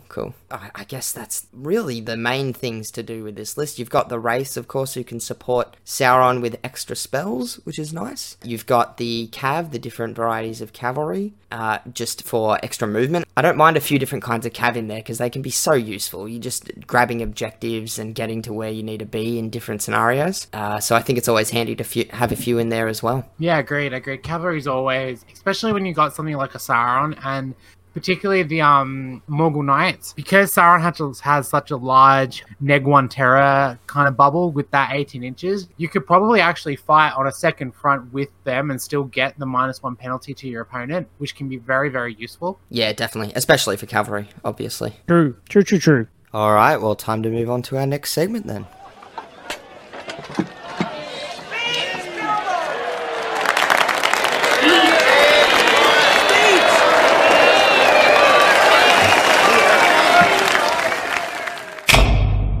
Scenario Spotlight.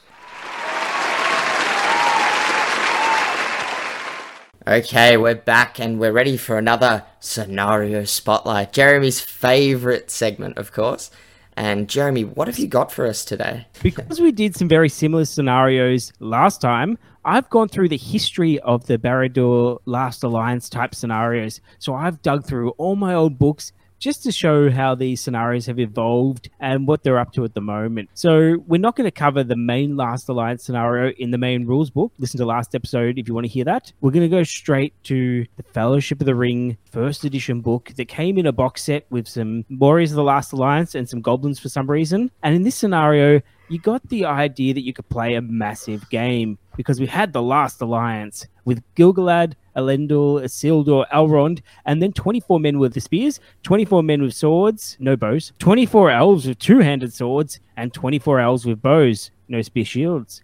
So you had a huge collection of men and elves against 240 orcs, 60 with bows, the rest with either swords or spears, we didn't care at that point, and led by 8 orc captains. Massive game, and the scenario was just basically first one to kill 3/4 of the enemy won. Nice, just a few orcs in that one. And this is back in the day when all of those orcs were metal. Oh yeah, So it was. not an You have easy to collection be- to make. You would have to be insane, clinically insane, to even attempt that. Yes, most likely. We still haven't done that one. One day we will. We keep saying that, but the motivation to do it dies off every once in a while once I reread how many orcs that is, because I've got probably over 100 painted up, and that's a massive amount, and I'm probably going to have to double that at least to get to the 240. Scary stuff. Yeah, and then scenarios come along like Scenario. the one we discussed in the last podcast, where arguably better written perhaps, and requires less orcs. So a little bit more attractive, maybe. Definitely more attractive. And the 72 orcs still felt like a huge amount in that scenario as well. So I don't know that we'll need a lot. It might be a bit of a disappointment when you put all the effort into it and it's just push your models forward and hope.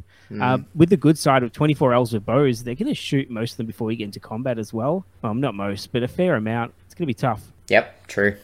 There's another one in that book, the Fellowship book, the original one, Scenario 8, the Gladden Fields. This one, it's Isildur with the ring, accompanied by 24 men, 12 with spears and shields, and 12 with swords, a much more reasonable number.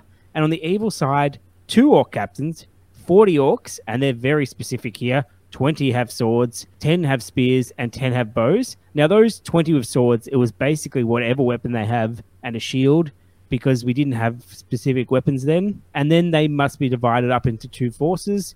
Basically, the good side sets up at the ford of a river, and the evil side comes along, tries to take them out. This one's a bit of fun, actually. We've played through this one. It wasn't too bad. I actually quite like This this is the one one. with the really skinny board where you had to get Isildur across the skinny board, yeah? Quite. That was the one. We'll get to that later. This one doesn't actually specify the size of the board. It has the river in the picture off to one side, so potentially you could have a bit more space there. It's a little bit more ambiguous. The objectives in this one, the good side has to reach a line 24 inches from the fork in the stream, and then the evil side runs away. So you basically just have to push forward as much as you can, so the evil side's trying to stop you. Pretty simple scenarios, pretty simple objectives. These were the first ones. They all had a points match version as well, which is just feels like open play at the moment. Chuck down your points, agree on a points, make it the same for each side, and then away you go. Yep, nice and easy. Move on then to one of my favorite publications, the White Dwarf, Best of White Dwarf magazine Fellowship of the Ring edition. And this one was very special because it reprinted the article in White Dwarf that released the Dark Lord Sauron. The first time we saw it, it didn't come out in the original book. It came out in this White Dwarf or White Dwarf special. So he had the scenario Sauron Unleashed. And this time we're starting to get participants we can recognize. Gil-galad, Elrond, Elendil, Isildur, 12 high elves with two-handed swords, 12 with spear and shield, 12 with bow, and then 12 men of Gondor with sword and shield, 12 men of Gondor with spears and shield, and 12 men of Gondor with bows. So more specific with the weapon options. And that groups of 12 that we recognize now are coming back. We have Sauron, 10 orcs with sword and shield, 10 orcs with spear, 10 orcs with two-handed sword or axe, and 10 orcs with orc dagger and orc bow. Only 40 orcs. Only. It's had disappointing. Incredibly disappointing. At least it's more manageable. And Sauron is not deployed at the start of the game. You roll on his arrival chart to see if he turns up. So first turn he can't arrive. On the second turn he arrives on a 4+, 3+ for the third turn, 2+ for the fourth turn, and fifth turn is automatic. Now, what that means is the orcs get whittled down in the first couple turns if they wish. They have to basically run at the good side because the good side will shoot them out. And then Sauron's on his own. And the 4 heroes will have a really good go at Sauron, probably take him out as long as Gil-galad's alive with the fight value. Sauron doesn't have a huge amount of play in this one. It's basically a scenario designed to just take him down and make a good story of it. There's just too many good models. I mean, Sauron's good, but he's not that good. Definitely not. He's not 72 good models plus 4 heroes good. Yeah. No. Well, not yet anyway. So that it was a good idea. It looks great. It takes a long time to kill Sauron, so it is good fun, but it's almost an inevitable conclusion. So it was a little bit disappointing, that one, but at least it was playable. It wasn't 240 orcs, so we definitely had to go at it. We had good fun, and it was a good scenario for what it was supposed to be, a big Sauron hunt. I'm going to move on to Gondor in Flames, not to be confused with Siege of Gondor or Gondor at War. This is the second version of the Gondor books. The Gladden Fields, same scenario again. This time, we've got it on a small board. So this is one you remember, Kylie. And we've got a good number of warriors this time. Our participants in this scenario, for good, we have Isildur on horseback. So we have the horse model. 3 Dunedain. 39 warriors of Numenor, no longer warriors of Gondor or men of Gondor. 15 have shield, 15 have spear shield, and 9 have bow. In addition, we have 12 rangers of Arnor. 4 of them have spears. So you've got a mixture now. We've got some rangers hanging out with Numenor. On the evil side, we've got a decent force. It's 2 orc captains with shield, 2 orc shamans, 50 orc warriors, which are basically the 2 plastic box sets of 24 guys, and 2 banners. Then 9 Morgul stalkers, 9 orc trackers, 12 warg riders, and 12 wild wargs. So you've got a big mixture, and you've got some cavalry here. Yeah, it's a lot of different stuff thrown in there on the evil side. Yes, it is. It's showing off different models. From the Gondor in Flames publication of The Last Alliance. The Gladden Fields in the Gondor in Flames book. Oh, that one. Yeah, I think I remember playing this one. And we liked it. Yeah, I remember it being like super difficult though for the good side. It was a real challenge, which is not bad either. And we don't mind Isildur getting killed, but it was one that there was a lot of attrition. The good side really had to be conservative because there was a lot of orcs. We move on to a book that came out in the same year as that Gondor in Flames called Mordor. They're very creative with names here. It had another scenario, a Last Alliance one, and this one was never really my favorite. It's called Slopes of Mount Doom. We had Elendil, Gil-galad, Isildur, Elrond, of course. 24 High Elves, 1 with banner, 9 with spear and shield, 8 with bow, 8 with Elven Blade, so we're getting a bit creative with the numbers, and 27 Warriors of Numenor, 1 banner, 8 shield, 9 bow, 9 spear and shield, so oddly specific. It looks like they're trying to go based on the metal blisters. Yeah, the blisters for sure. Which is not bad, I don't mind that. For evil, Dark Lord Sauron, 2 shamans, 50 orc warriors. They don't say the banners here, but we assume that's a misprint because it's only got 48 listed, 9 trackers, and 12 warg riders. Now, the participants look pretty good. I don't know about the warg riders in the Last Alliance, but my concern is the layouts on this Mordor board that they've got in the picture with like lots and lots of lava cracks to play on. And this one, they gave you the rules for lava cracks. And it just, I don't like it. We're not playing inside Mount Doom. We're not dropping the ring into the lava that's right at our feet. We're traveling a little bit. So the idea that you have to jump over lava in order to get to Sauron doesn't quite fit my image of it. Yeah. What about you? I remember playing the scenario and the lava, like on John's old boards, and constantly having to like take those checks every now and then. Just kept chipping away at your model count, and particularly at your hero's might, because like if you fell in, it would be instant death. So you got to Sauron and you didn't have as much stuff as you needed to kill him. And then there was volcanic eruptions as well, so rocks falling on models, and you had all kinds of other things going, which is not a bad idea, but it just, I don't know, it just doesn't feel like they're that close to the volcano erupting and then the lava going in all lots of different random directions over the battlefield. What ended up actually doing more damage to your army than your opponent's army would ever do to you? Just from a realistic standpoint, I don't think you can get very close to lava. I'm pretty sure like it's so hot you just would not be able to get anywhere near it, let alone jump over a stream of it. So, yeah. I think you can just survive it, but you're not wearing heavy armor and fighting a battle next to lava in any case. No, definitely not. So it seems a bit odd there. This is another one where the orcs disappear really quickly, and then it turns into an Elendil, Gil-galad, Isildur, Elrond fight, which is good fun. The actual game is not too bad. I just get hung up on the actual board layout, and I always felt wrong because I played without the lava a couple times, and it wasn't the correct one, but I just don't get the obsession with lava. I get maybe they're just trying to make the board colorful, but it just seems weird. That takes us to the end of our previous Last Alliance scenarios, and we get to the one that it's in the rulebook, which is the best by far. So well done for the design team to improve on the scenarios. They all had their own charm in a little way, but they're also quite flawed. So I really like that we finally got one that I think's right. Yeah, I certainly really enjoyed it when I've only played it once, but it was a heck of a lot of fun. Would definitely recommend it. Just don't go into it thinking you can just sort of muddle your way through it as the good side. You need to be really focused. Yeah. We already poked fun at me to the last cast. Yes, we did. We don't need to do it a second time. I think it was down to my skill anyway. There was nothing wrong with how you two played. Yeah, 100%. It was you using Sauron. That was what it was. Absolutely. Do you think I could take Sauron in a 500-point tournament that's progression? Okay. Oh, boy. Are you sure you're that much of a psycho professional, Jeremy? No, it's themed. I think I can do it. It's a nice themed army. I'm only going to get Sauron and about, 15, 16 orcs. So I think people would be happy to play against it at 500 points. Yeah, I'd love to come up against that. That is disgusting on a whole other level.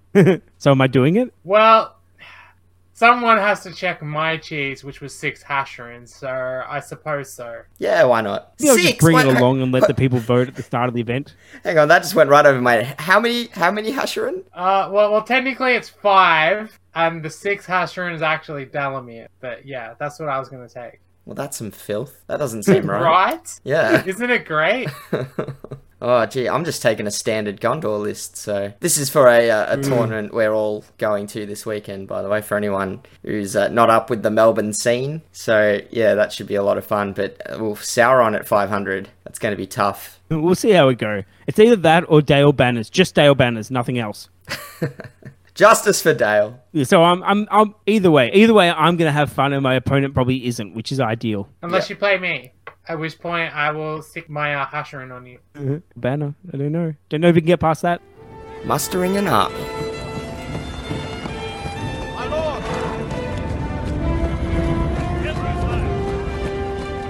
Grimbo, how many? I bring 500 men from the west fold, my lord. We have 300 more from Denmark, standing king. Where are the riders from Snowball? None have come, my lord.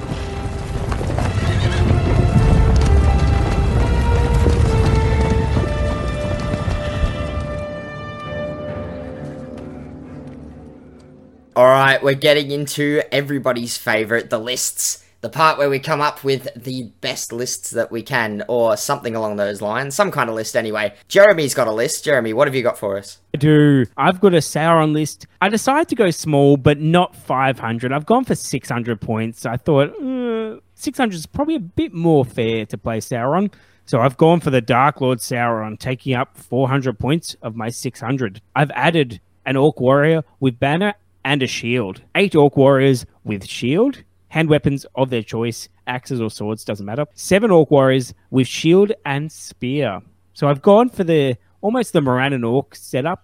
Obviously just Orc Warriors, but they've got spear and shield. And my thought is here that I would convert the metal orcs that are in very upright poses, take out their swords or mallets or whatever, and replace it with spears. So they've got some spear shield warriors, 7 of those. And then to top it off, 8 Black Númenóreans. Very nice. How many models is that, Jeremy? Got 25 models all up, no bows, 600 points, 1 warband. I don't break, I think, until you take some wounds off Sauron.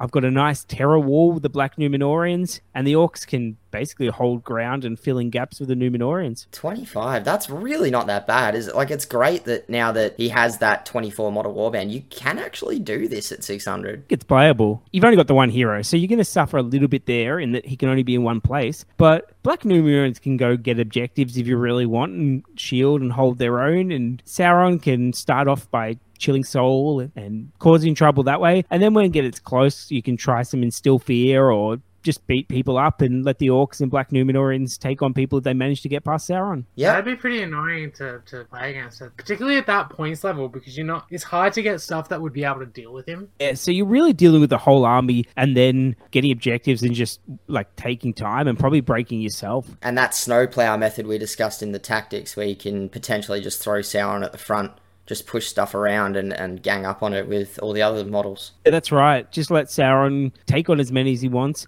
Once he starts taking a wound, you might even bring up your army and help him out. But until then, just let him do some damage. Let him kill, 6 models, 10 models, and then put some pressure on. Nice. All right, I've gone at more of a standard points level, so I've written a 750 point list. I think this is probably the minimum for a genuine Sauron list, but that 600 didn't sound too bad actually. But anyway, I have the Dark Lord Sauron, 1 Orc Warrior with Banner, 4 Orc Warriors with Orc Bow, just for a little bit of bow fire, why not? 7 Orc Warriors with Shield, 5 Orc Warriors with Spear, 2 Orc Warriors with 2-handed weapon, and I had a couple extra points left over, so we had 2 Orc Warriors with Shield and Spear. The alternative there is to throw some different weapons in instead of extra shields or spears or whatever you feel like you need, really. In the second warband, we have an Orc Captain for that sweet march. We've got 2 Orc Warriors with Orc Bows, 4 Orc Warriors with Shield, 4 Orc Warriors with Spear, and 2 more Orc Warriors with 2-handed weapon. And finally, now this might be a little bit controversial, I don't know, because I kind of ragged on them before, but I've brought along an Orc Shaman, and he's got 3 Orc Warriors with Shield and 3 Orc Warriors with Spear. And I think this pick says a little bit about my psyche after Articon, because I got messed up by a few terror-causing elf lists and an eagles list, and I really, really dislike not being able to charge. So that Orc Shaman is purely there to allow this list to charge into terror-causing armies. Now, you could argue with Sauron that may not be entirely necessary, but that was just that were my thoughts when I was writing the list. So yeah, that probably says more about me. You could, of course, just go for another captain quite easily. The nice thing about Shaman is people can't play that game where the Sentinels grab a single orc and take him away and then attack that and sort of match your 1 model for 1 model kills. So I don't really mind it. You got Sauron, so you can go a little bit wacky, and you've got a reason for it.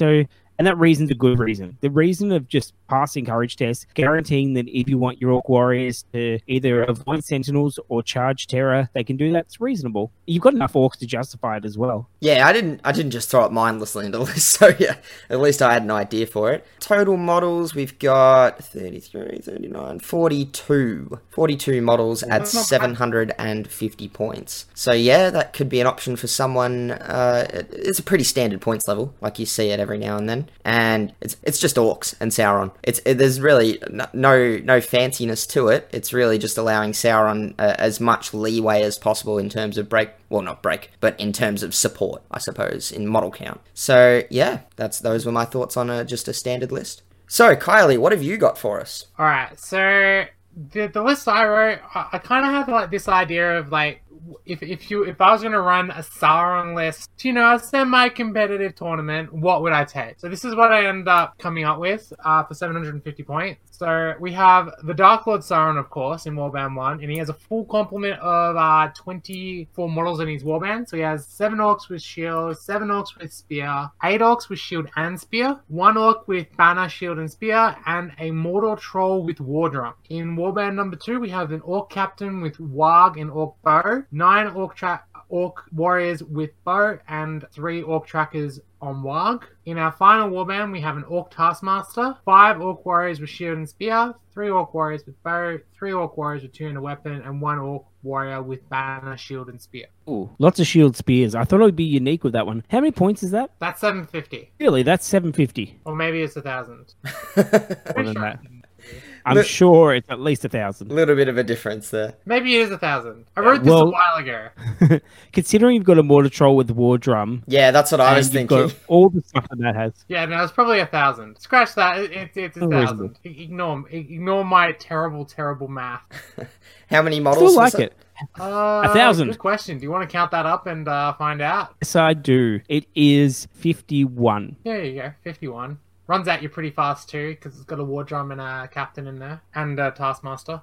Yeah, not bad. And it can run away from you pretty fast as well if it needs to. Also true. You might want to run forward and then back. Try and draw them out that way.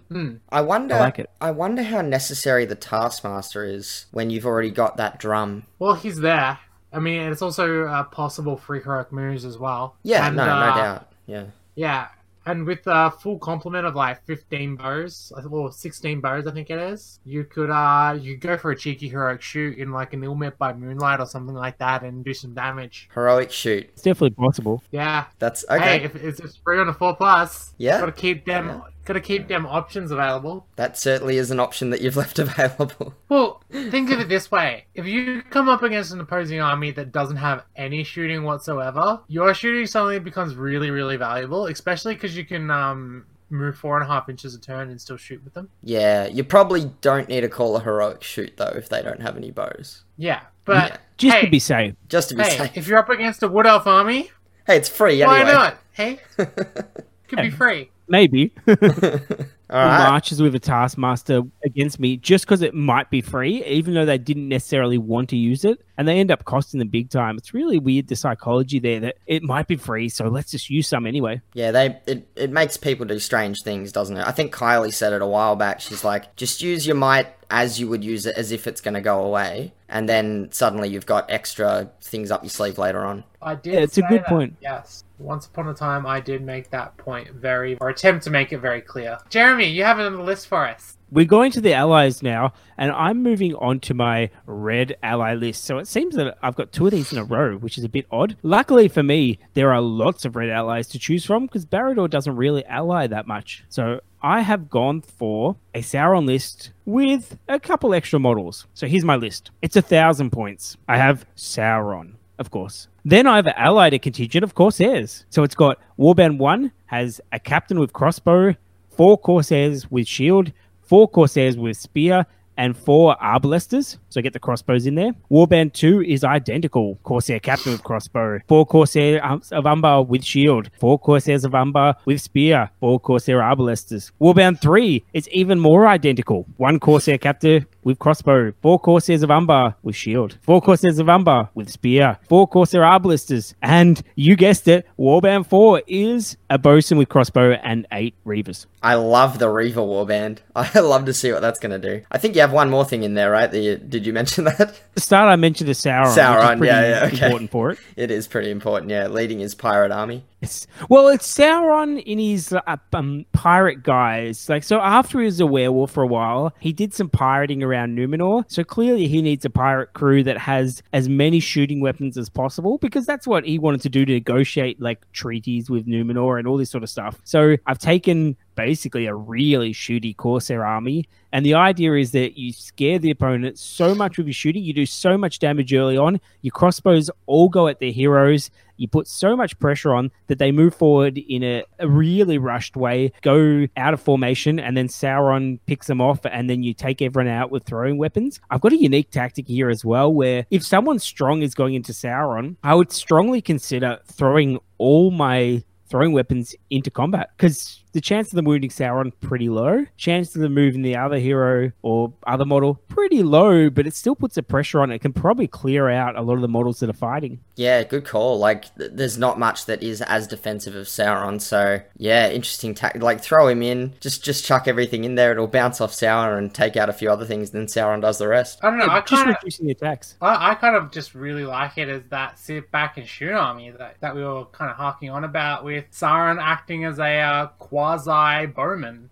Absolutely. I mean, that sounds like so scary to have to take on head on, because like you run at it, it runs away from you and keeps hitting you and killing more of your dudes as you run at it. And then when you do get close, You're gonna cop a bunch of Reavers to the face. Yes. Not yes. to mention a Sauron. Sauron takes the brunt of the charge, and then the bosun just unleashes the Reavers out, and they just charge into Sauron's combat and just make a mess, while everyone else just continues shooting. Nice. Yeah, I haven't seen many lists that could do as much damage while running away as this one. This is pretty brutal. It's got 49 models, so I can probably hold up for a little while as well at 1,000 points. And that's the thing, it's 1,000 points too, with 49 models. That's gonna be super, super tricky to take on. I want to try it. But A couple more arbalists. on the flip side, you don't get the army bonus, correct? Oh, You it's don't a need red the- one. Yeah, you don't So need the army bonus. Well, I mean, what it means is the army breaks is the point. The army breaks like a normal army.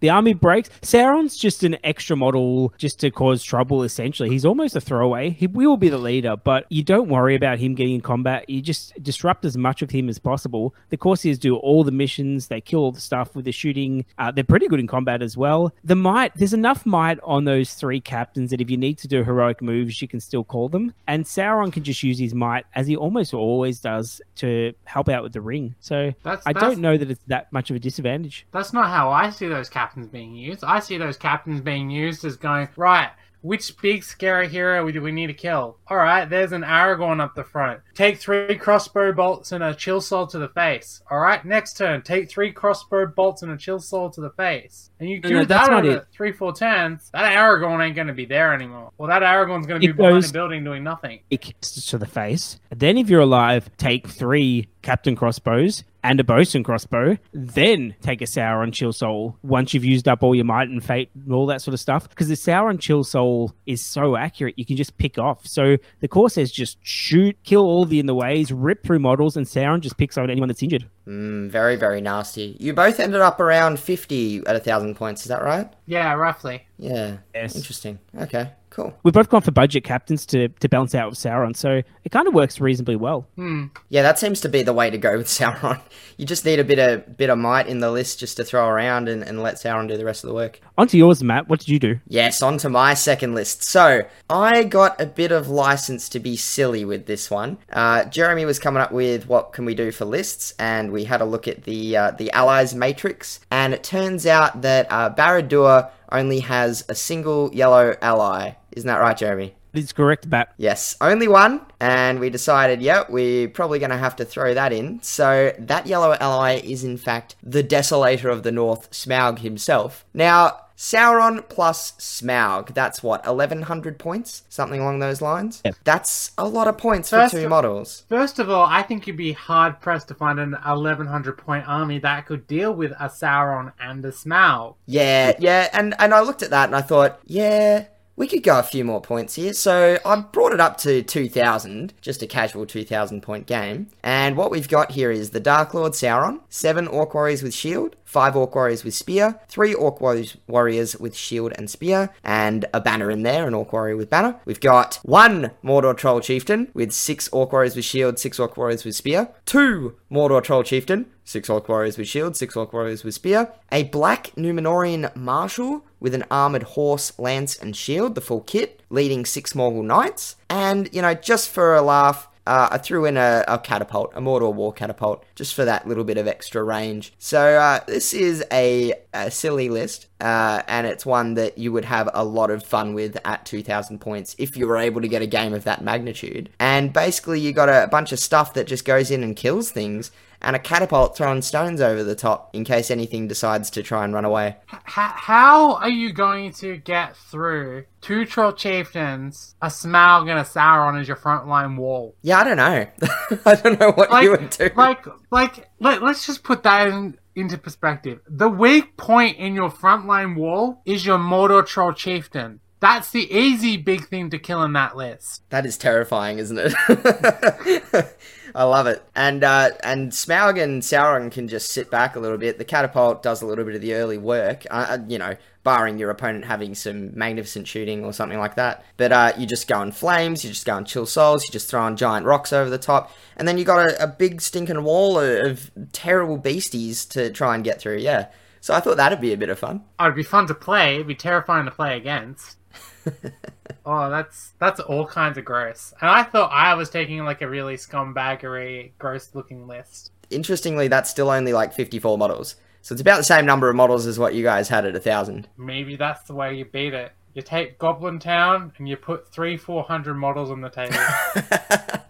Yeah, that's it. That's the play. They've got to get them eventually, right? Kylie, what is your scumbaggery army? Well, okay, so I decided to go a bit of fun with this one. So 1,000-point list, and I'm just gonna rifle them off one at a time in terms of scumbaggery type models. So obviously in Warband 1 we have the Dark Lord Sauron, and then I thought you know what would be fun to have.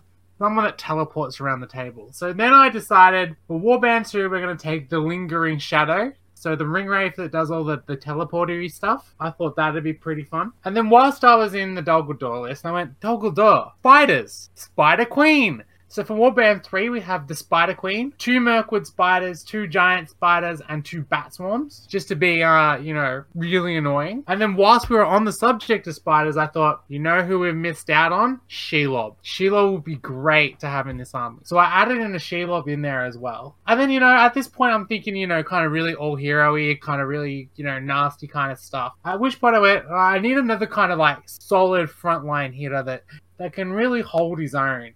So I decided to pick up Barad-dur Troll Chieftain. I think, an extra 3 points of might, big, heavy, 5-6 striker would be really good sitting next to Sauron all game. And then for the last model, I was really kind of trying to really think of what would be really, really annoying to have to deal with. And then I remembered there's this really fun spell called Wither. So I figured, Sauron, throwing some cheap sat wills across the table. Then, chuck in some Withers from an Angmar Orc Shaman just to lower down the strength of some of those really annoying elf lords. Could be really, really fun. And that's what I've got. That's the list. You really just wandered through the rulebook and picked the stuff you wanted, didn't you? That was pretty much how this love child came to be. Very nice, very I guess nice. if you're going red, you might as well really go red. Yes, true.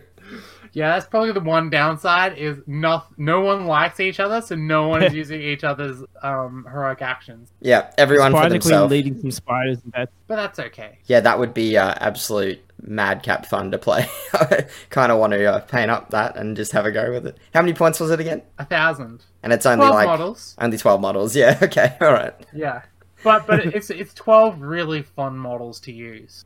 Yeah, for sure. Some interesting support units, some really big hitters. Oh, very cool. And, of course, Jeremy's favourite model, Shelob. Yes. Well, in this context, I don't mind it. Because it's more Ungoliant, I think, than Shelob at this Cool. point. Yeah. Yeah, the Spider Queen is Shelob, and Shelob is Ungoliant. That's how It makes sense. I like it. All right, beautiful. Well, that's all our lists, listeners. And I think that's all we have time for today. So thank you once again for listening. And remember, traps win games. Thank you for listening to the Green Dragon Podcast. Please be advised that the Green Dragon Podcast is not suitable for children, the elderly, pregnant women, those with a history of heart conditions, or anyone expecting to receive worthwhile advice. You can contact us on the Green Dragon Podcasts at gmail.com. Yes, it has an S at the end. Or our Facebook page, The Green Dragon Podcast. We do not claim ownership of any works based on J.R.R. Tolkien, New Line Cinema, Warner Brothers, or Games Workshop. This podcast is purely for entertainment. The thoughts, as rare as they are solely that of our hosts and guests.